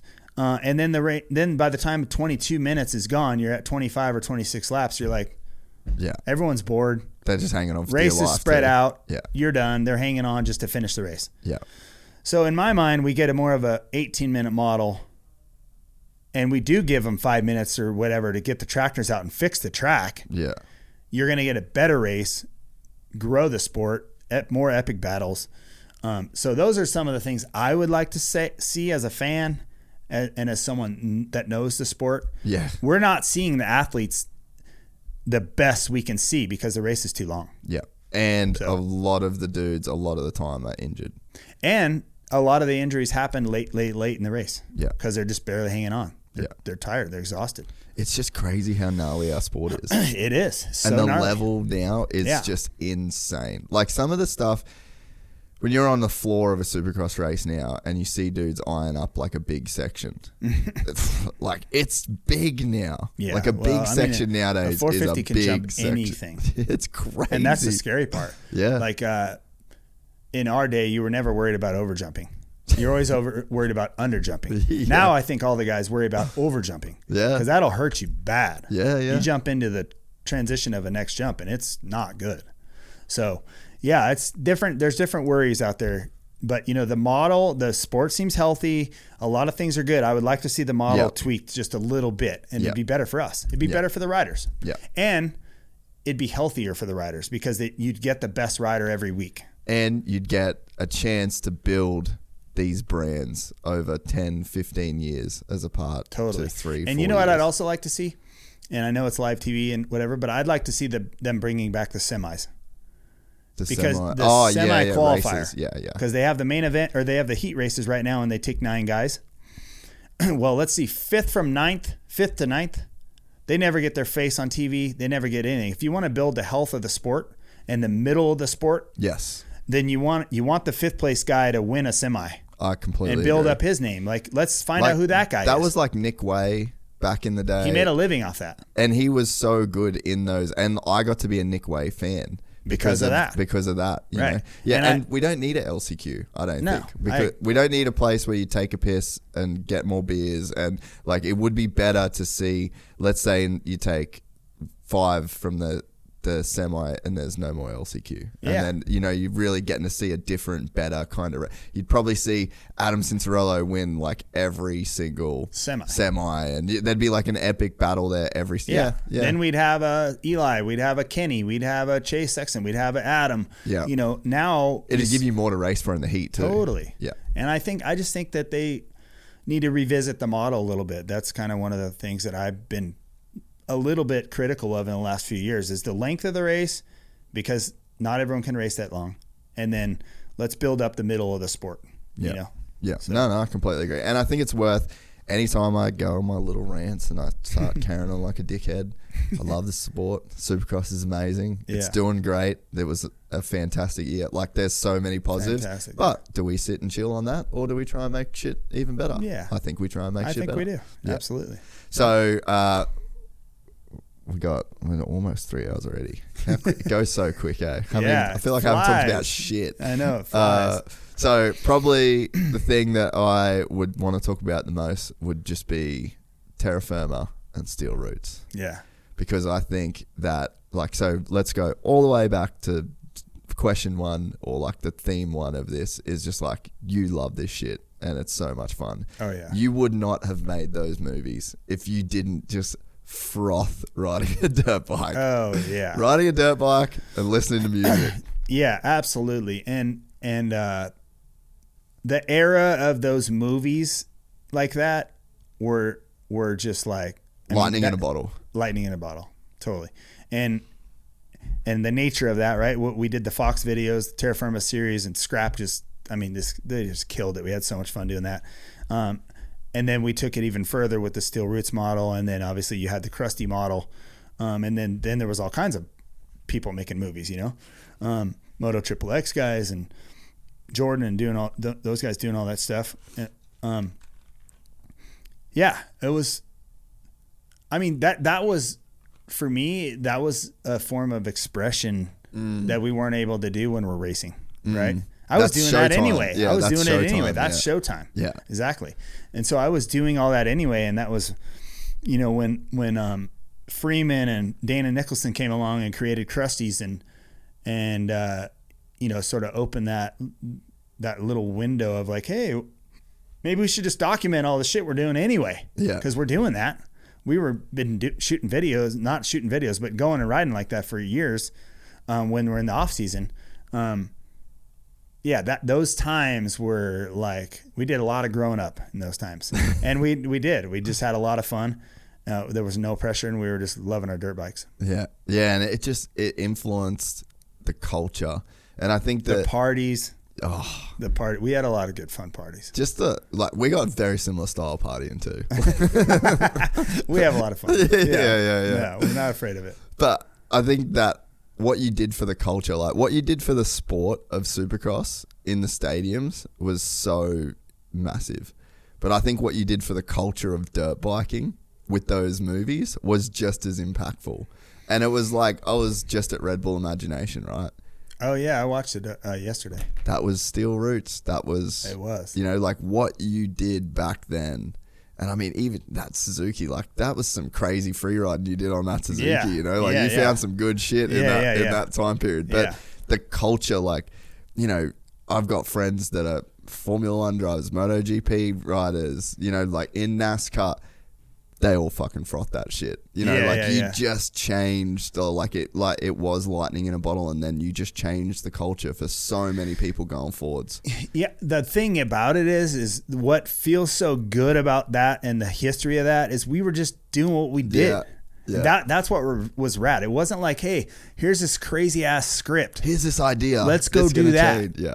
We were really just doing what we do and filming it, you know, where, you know, when the Krusty guys came along and came in, they took the snowboard model, right? They took the snowboarding model and applied it to dirt bikes. That's where the model came from, right? Yeah. We took sort of the racers vacation model and did it that way. And with the Halloween parties, the riding the 50s, you know, riding all kinds of different bikes, speedway, flat track, like all kinds of shit that you'd never see us doing. Yeah. And then, you know, you have the, you know, nightlife, the super fun nightlife with all the girls and all the costumes and all the crazy shit we did. You know, that's what I'm talking about. We just did a lot of growing up. Yeah. You know, we were all trying to figure out how to live as young adults. Yeah. And I think we had a hell of a good time. I mean, we had a hell of a good time, and a lot of people saw that on the video, and that's the culture that was happening then. Yeah.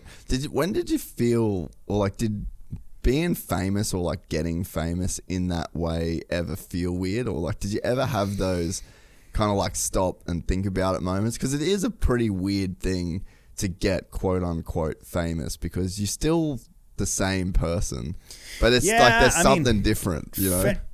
Fame affects the people you know, in a lot of different ways. I mean, I think I always say this, you know, I would be famous around a racetrack. Yeah, right? Yeah. Around the nature of a racetrack. So if I'm around an atmosphere like, hey, we're in Anaheim, okay, you know, everyone's around. You're famous. I'm famous in that town for that night. Yeah.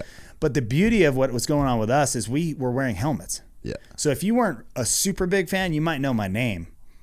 And even still today, people know my name. They don't know me. Yeah. And so I'm thankful in a way that we were always wearing our helmets. And so now I can walk around and be, Tiger Woods can't walk around. No. You know, Michael Jordan can't walk around. I mean, those guys were famous, real famous, way much more famous than any of us. But they weren't wearing a helmet, so they weren't sort of protected. You know, their face was out there. Yeah. You know, and that's kind of the sacrifice when you're that guy and you're making that kind of money and your face is out there. I mean, it's like being Shaquille O'Neal or something. You know, yeah. Those guys are super famous. So I feel pretty normal until you get around a track. Yeah. Then it kind of is a little bit strange. You know. It's never been nothing weird to it. Yeah. It's been cool. I mean, been able to use it to my advantage, obviously.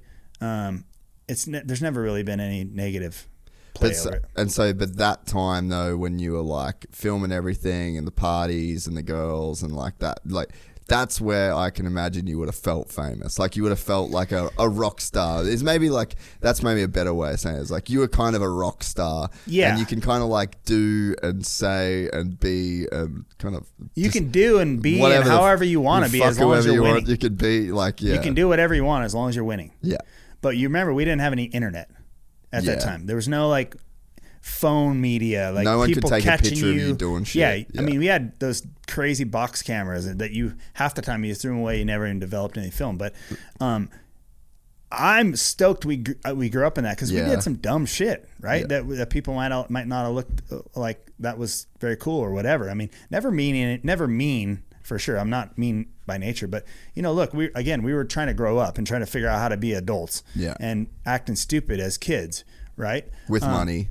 And fame. With money and a little bit of fame, and the doors were open to do whatever you wanted to do, right? Yeah. And you were famous enough in like, I think to put myself in the time, like I remember when I first came here, 2010, and I'm like hanging out with Dean Wilson and Tommy Searle and Josh Hill, and like those guys were like famous here in this town, and like you built this scene to where like a professional dirt bike rider, like chicks know who that is. You know what I mean? No. Like that. And that happened. Yeah. I mean, wherever we went, like I said, I was very popular within the race crowd. Yeah.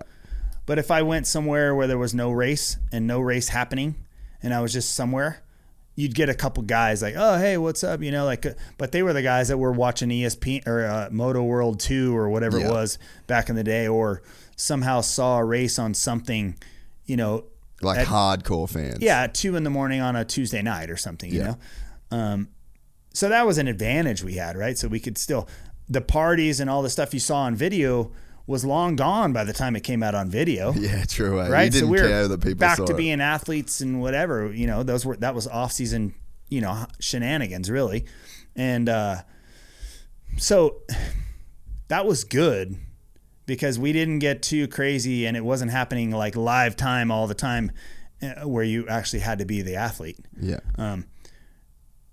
People remember that stuff because it was so off the wall and unique, right?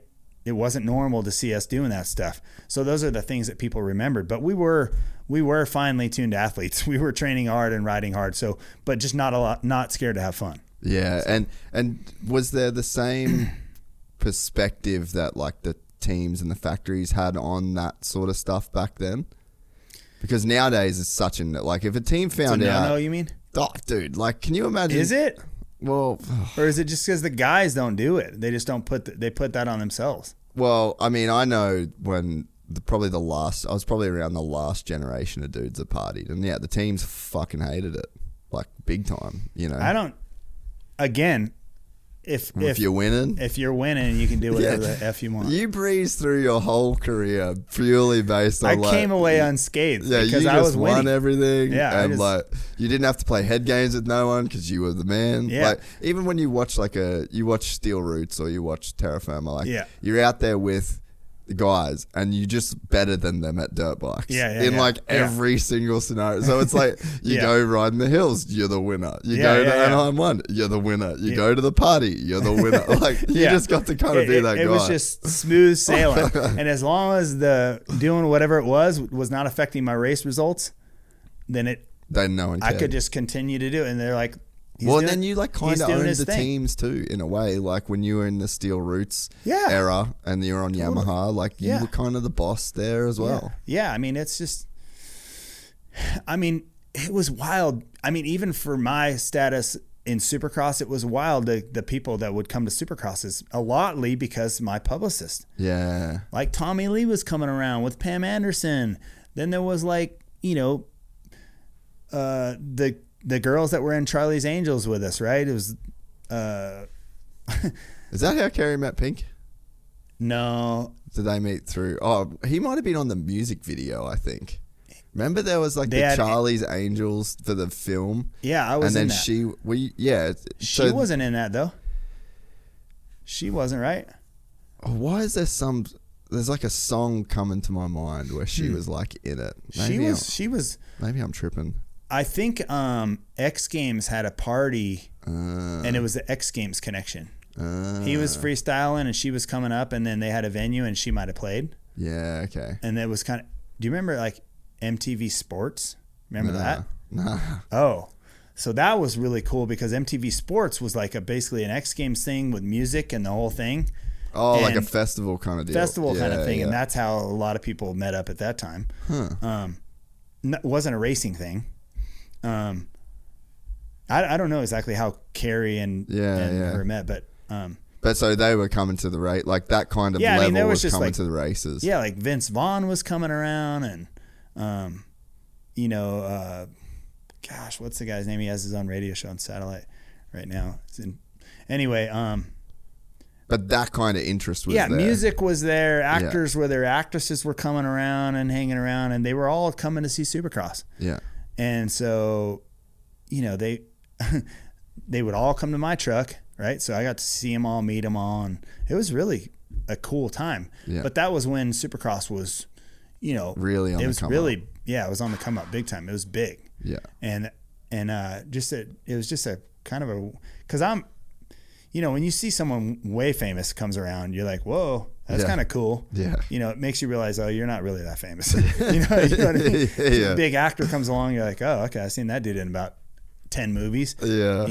So just makes you realize like, oh, hey, there's a whole nother world out there. Well, I think that's cool the way that you navigated that shit though. Because you know, and then I think there's a few ways that it's kind of cool you've navigated stuff like with how good your career was and with how everything went down. Like, you could have just been like the biggest dick that could have just like never let go of it.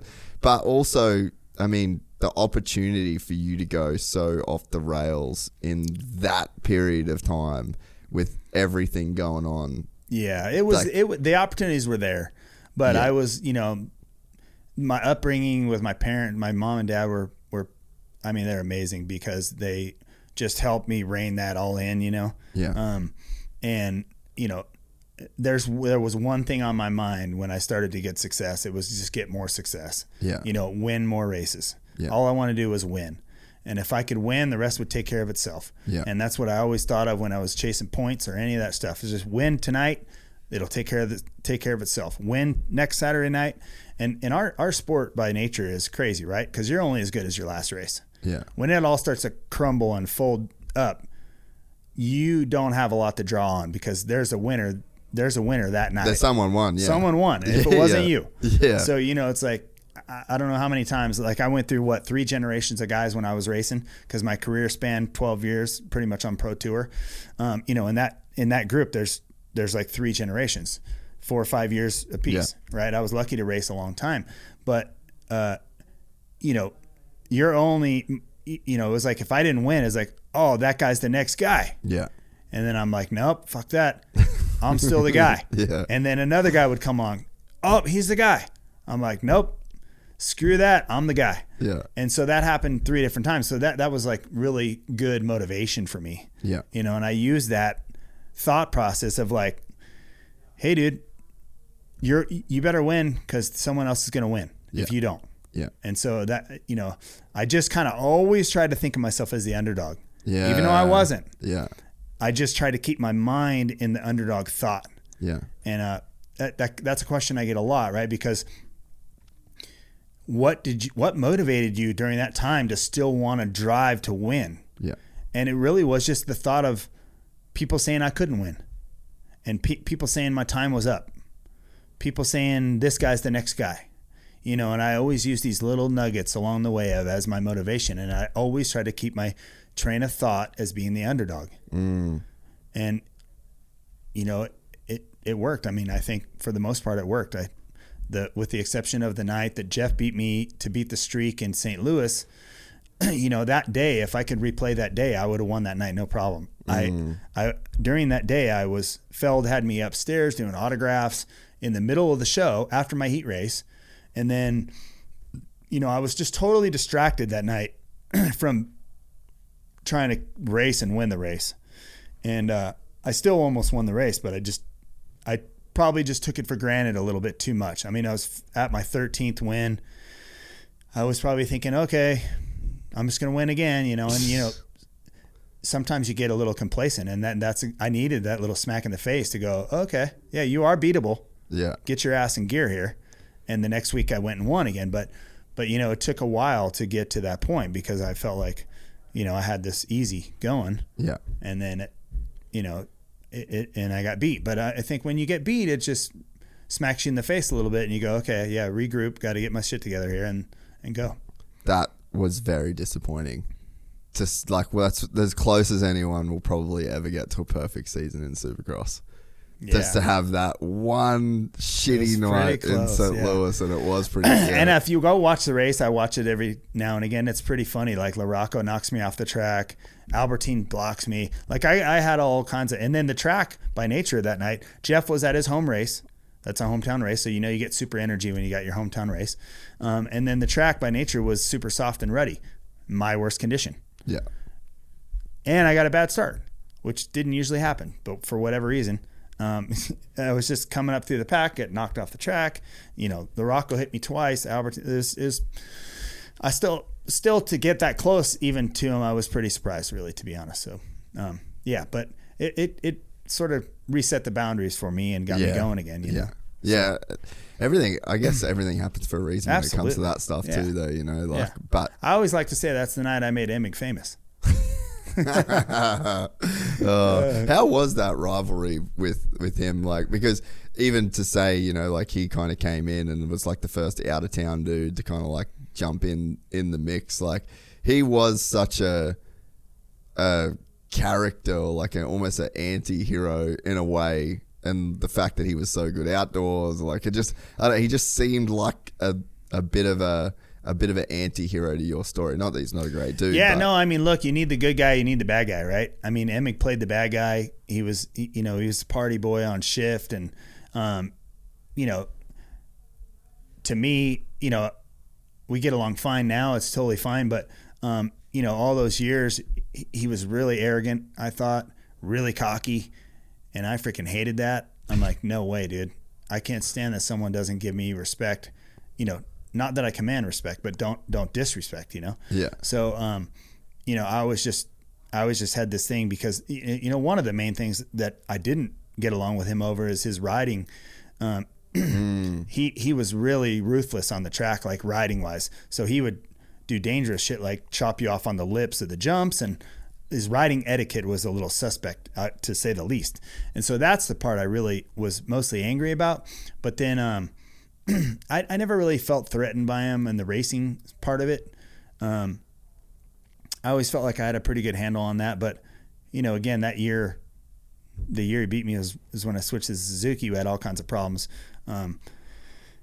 But, his style, like, I was confident and pushed the limits on being cocky and whatever, but I think he was just always kind of sort of by nature really arrogant, and I don't know, I didn't have any patience for that at the time. Obviously, we all grow up. Yeah. We were kids trying to figure our way, find a way through navigate this whole famous sort of moto career. Yeah. So, look, we're all old guys now, and you can look back and laugh at all that stuff, but things that bothered you then have no place in your head for now. Yeah. You know what I mean? Yeah. Yeah. So it's funny how it all worked out, and we actually came to blows a couple times. The mechanics had to break us up, but it all created a good scene for moto. If I didn't have him, I wouldn't be striving to be better. Well, and I think too, like the times that you won outdoor races, like it feels like that would have probably felt so special. Because It did. And it was because of him. Yeah. He propelled me to be better outdoors, because that was when people were talking like, oh, you can't beat this guy. And he's a phenomenal rider. I mean, he killed it outdoors, and he made me a better rider. Yeah. And absolutely. You need those guys. Otherwise, Yeah, absolutely. And I mean, he made me get it in gear, because I couldn't stand losing to him. Yeah. Right. So I was like, no way, I'm going to figure this out. And so, and there was plenty of fast guys outdoors, but he was the guy winning. So I was like, how do I take down that guy? Yeah. And I finally figured it out. And I'm stoked about that. And when I won the outdoor title and then almost won the next year's title, which he got me because I hurt myself. Was it a foot or something? Yeah. I tried a jump at Millville that I should have never tried, and cased it in my foot, wrapped under my foot peg, and really destroyed all the ligaments in my foot. So I was kind of injured the rest of that year. But up to that point, I had won like 6 of the 8 weekends already, and it was killing it. But life has a way of smacking you down when you get too a little too confident, right? Yeah. So, and that's when he won the championship in the final round, final race, final moto at Steel City that year. And he rode his ass off, killed it. But in 95, when I won the title, even out of all my Supercross races and winnings and championships, that title has a lot of, that has a lot of significance for me, because it was so hard. Yeah. And to finally achieve that, I was just like, all right, now I know what everyone's talking about being good at this, and it really made me feel accomplished. Yeah. Because there's many times when you get done racing a motocross race and you're in the back seat of the rent-a-car just folded over because your gut hurts so bad from all the bumps, and it just takes a toll. And where Supercross was like, that's easy. It was super easy. Yeah. Outdoor was hard. Yeah. And so that's why that for me, the meaning of that championship and that win, those wins, all those 2 seasons. Yeah.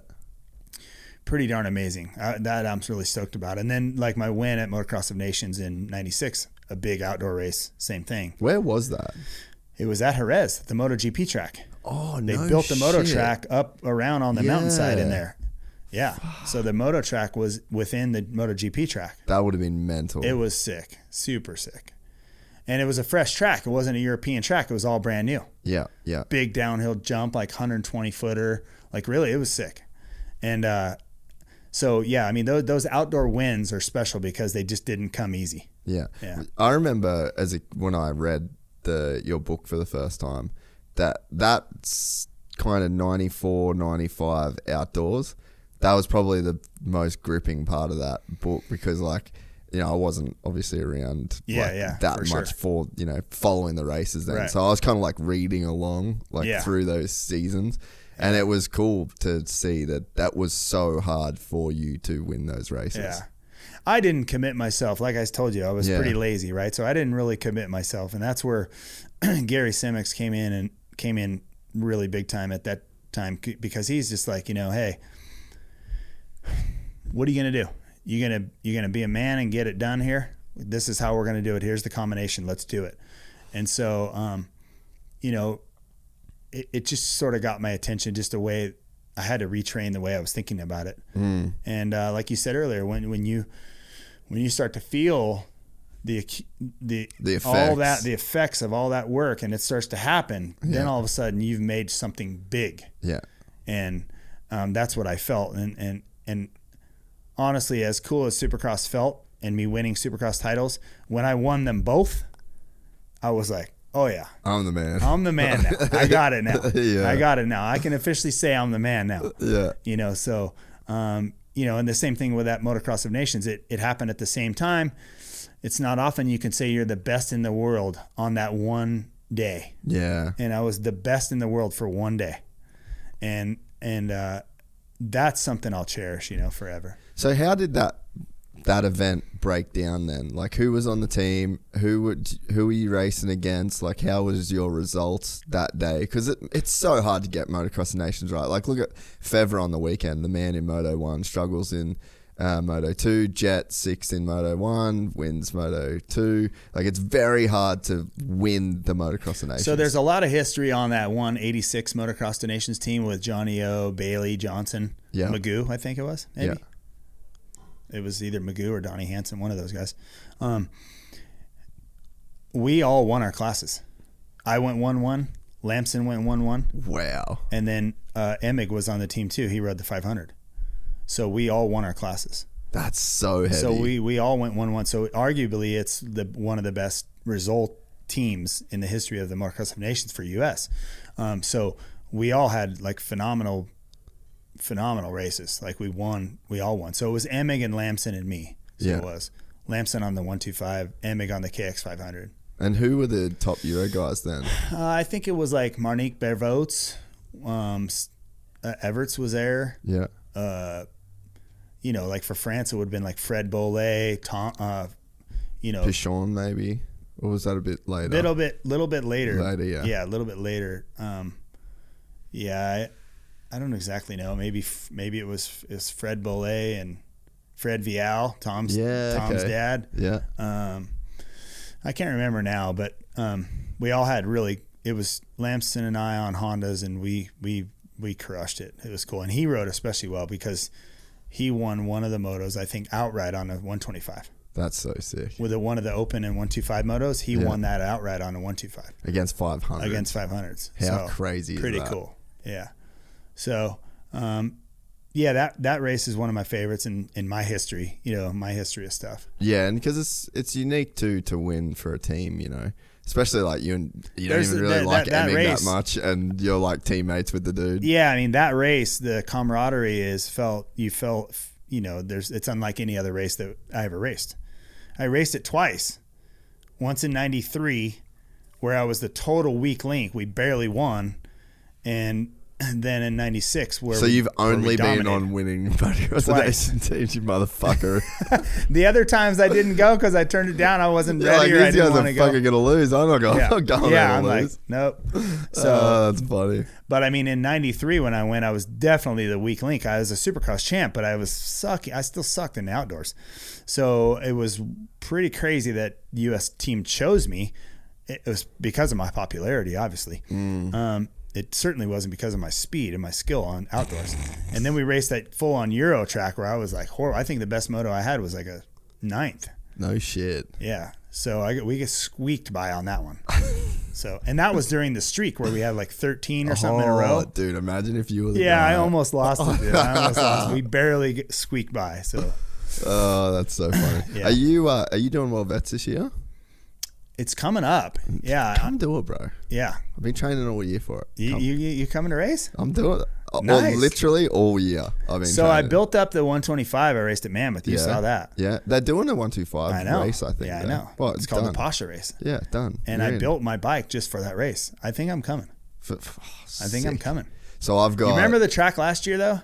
No, I wasn't here last year for it. Good thing. It was the worst Glen Helen I've ever seen in my life. Really? It rained a lot the week before. Yeah. The whole track was ruts. Oh. I hated it. Really? I mean, I was like, this is not why I ride dirt bikes. This is not my vibe. Yeah, no. So I was just like, I'd get out and start riding pretty well, and then I was like, I got to slow down. Yeah.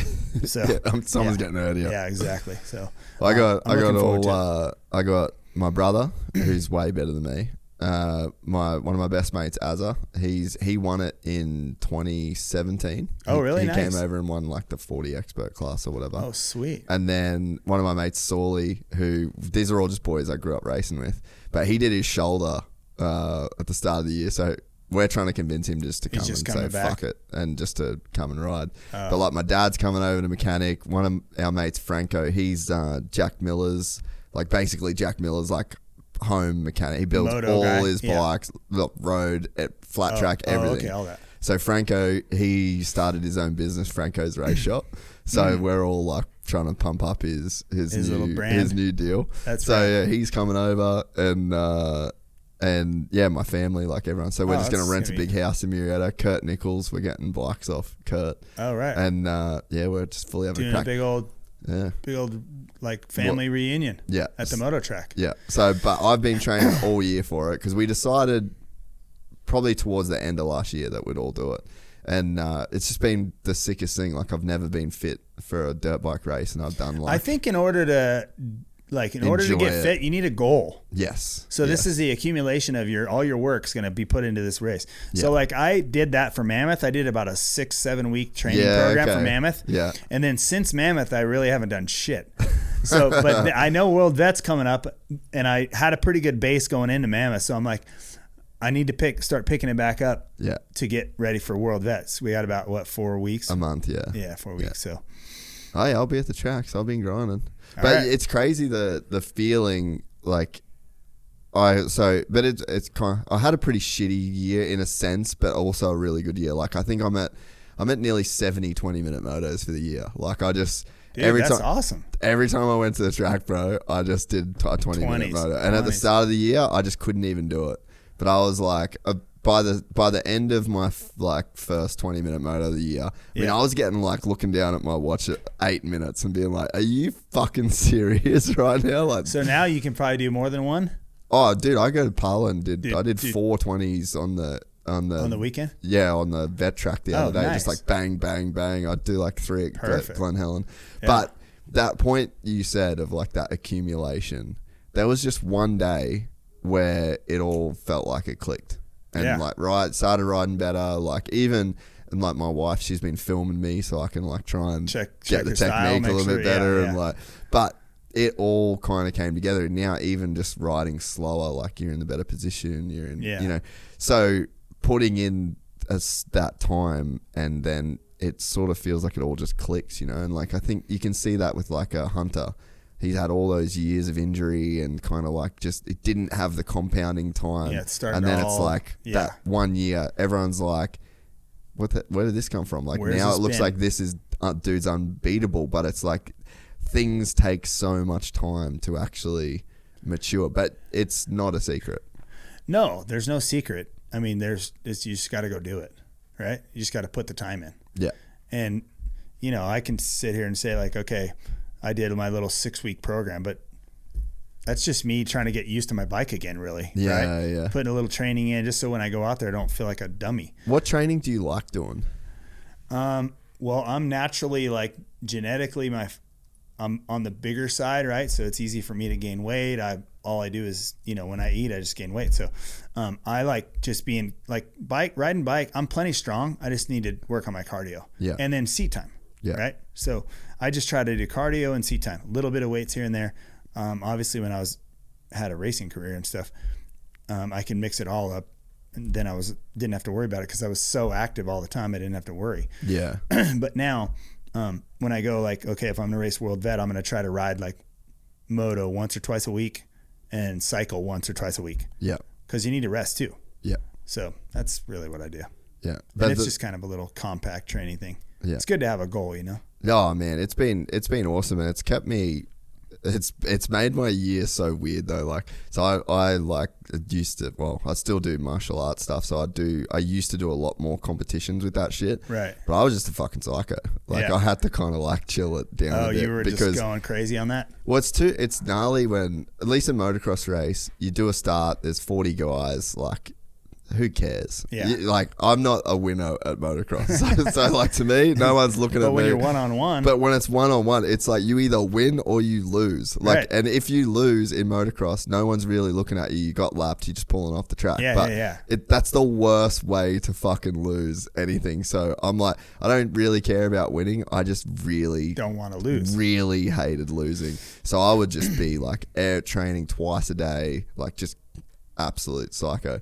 So it's kind of been the same for this, but it's not as much because I kind of don't care as much. Like, my only goal is I want to be fit enough to race every moto and like go hard for me. Yep. And if I get 17th, but I sent it for the 6 lap, I'm pumped. Right? If you can feel good and you've pushed hard for whatever your speed is the whole time, then your goal is accomplished. That's my win. Yeah, that's me winning. Exactly. Like, if I can see the last lap board and then go, fuck, let's go. Like, I want to get that one more guy. That's a win. Yep. But so it's funny, like that same kind of psycho energy manifested in this. Like, we moved to Dubai at the start of the year. So I remember, because that's when we were talking about doing this, and you split for a little while. Yeah, so we were over there for like the first 5 months of the year. And I'm like, righto, buying a 450. Like, so I bought this gas 450 with like A-kit suspension. Yeah, the tracks are so sick. Like, I basically they have practice tracks and stuff there. Oh, bro, like, so this is the setup. I bought this bike. I had a Hertz rental car for like 4 months. Like, I didn't get a car, I bought a bike instead. Shit. I was driving to the track in like a Hyundai XL. Yeah, so the setup, I basically had like this rental car, bought this 450. It's called MX Ride Dubai, and it's just, dude, sand dunes. Like, there's a freeway that goes between like Abu Dhabi and Dubai, and then there's just this huge like sand dune, and they've built the best track there. They've got like a kitchen, they got bunks. It's just a sand track. Yeah, huge sand track in the dunes. Yeah, and the average speed is like 65 k's an hour. So you're like a high speed, like just up dunes, around just big, and down. Whooped out the whole. Oh, really? Dude, it's so much fun. So yeah, I basically bought this bike there, never really rode sand, and never really rode sand at all, and I sucked so bad. And I like. But you got to figure it out after 5 months, I'm sure. Yeah. Like, I went out every time, stopped watching on the handlebars, 20 minutes. And I had the first couple of weeks, I had some huge crashes just from literally forgetting where the track was. Oh, like, wow. I'd think it turned right. Like, you come up over a sand dune, you're like, okay, this is the one that goes right. And then you just jump in the air. Wrong way. And then you just land sideways in sand whips. Boom. Oh. So, but it's been really cool to have that goal at the end of the year and know, like, especially when you talk about it on the podcast and everyone's listening, you're like, oh, I'm going. Yeah. Did you bring that bike home here? No, it's still there. Oh, it's still there? So I literally just left it. They've got a workshop there. Oh. So I didn't even have a truck, nothing. I got the bike, I got it sent there, and the bike had just stayed there the entire time. I just put a sand tire on it and just rode it. And like every day you tell them you're going to ride, and you got fuel there, and they like do your air filter. It's a sick setup. Wow, that's pretty cool. But yeah, just everywhere I went, and then I got here, and then I went back to Australia for a couple months. Was just riding whatever I could there, and then came here and like I borrowed a friend's XCF 350 KTM trail bike, and I took the suspension off, and I got like good suspension. So it's just been this constant thing all year of like trying to find what to ride. Just trying to get to Glen Helen, you know, like just trying to get to the World Vet. Yeah. Just like whatever happens, and like every time I go out, I'm doing 20 minutes, and I've kind of stopped that now. Like now I'm trying to actually work on my speed a little bit. I was sort of just going a bit too slow, but like it's been a cool thing to. That's pretty cool. Yeah, so I'm stoked. Really cool. I'm stoked you're racing it. Yeah. Last year I went and I was not ready for it. I heard that last year was a bit of a struggle. It was a struggle bus for me. Yeah, I raced 125 and I'd get to the lead, and then that bike would just overheat, and so I got passed. And then on 450 I was in the lead, and the track was just so gnarly I'd get arm pump, and I was like, dude, I'm not going to kill myself. Yeah. So I just dropped out, slow down. I'm like, forget about it. And then right after that is when I go, you know what? I'm going to race Mammoth. And I'm gonna get my ass in shape here because this is ridiculous. So this year I'm in a lot better space than I was last year. So what could your riding schedule look like between here and there? Because I mean, I'm in. Yeah. I'm home most of the week and weekends, but I like going to Kahia Creek on Wednesdays. Is what I like going. Yeah, that's like my favorite track around here. Yeah, I rode there for the first time last week, actually. Did you like it? Yeah, I don't know. It was. Did you ride the vet track or the pro? The pro track. Yeah, it's good. Yeah. There was. I wasn't really. I was doing the testing for Kiefer, so I was like riding his bikes. I didn't get much time to learn. Is he not riding? No, he did like a 250 versus 350. I'm a big 350 dude. It's like Church of 350, you know.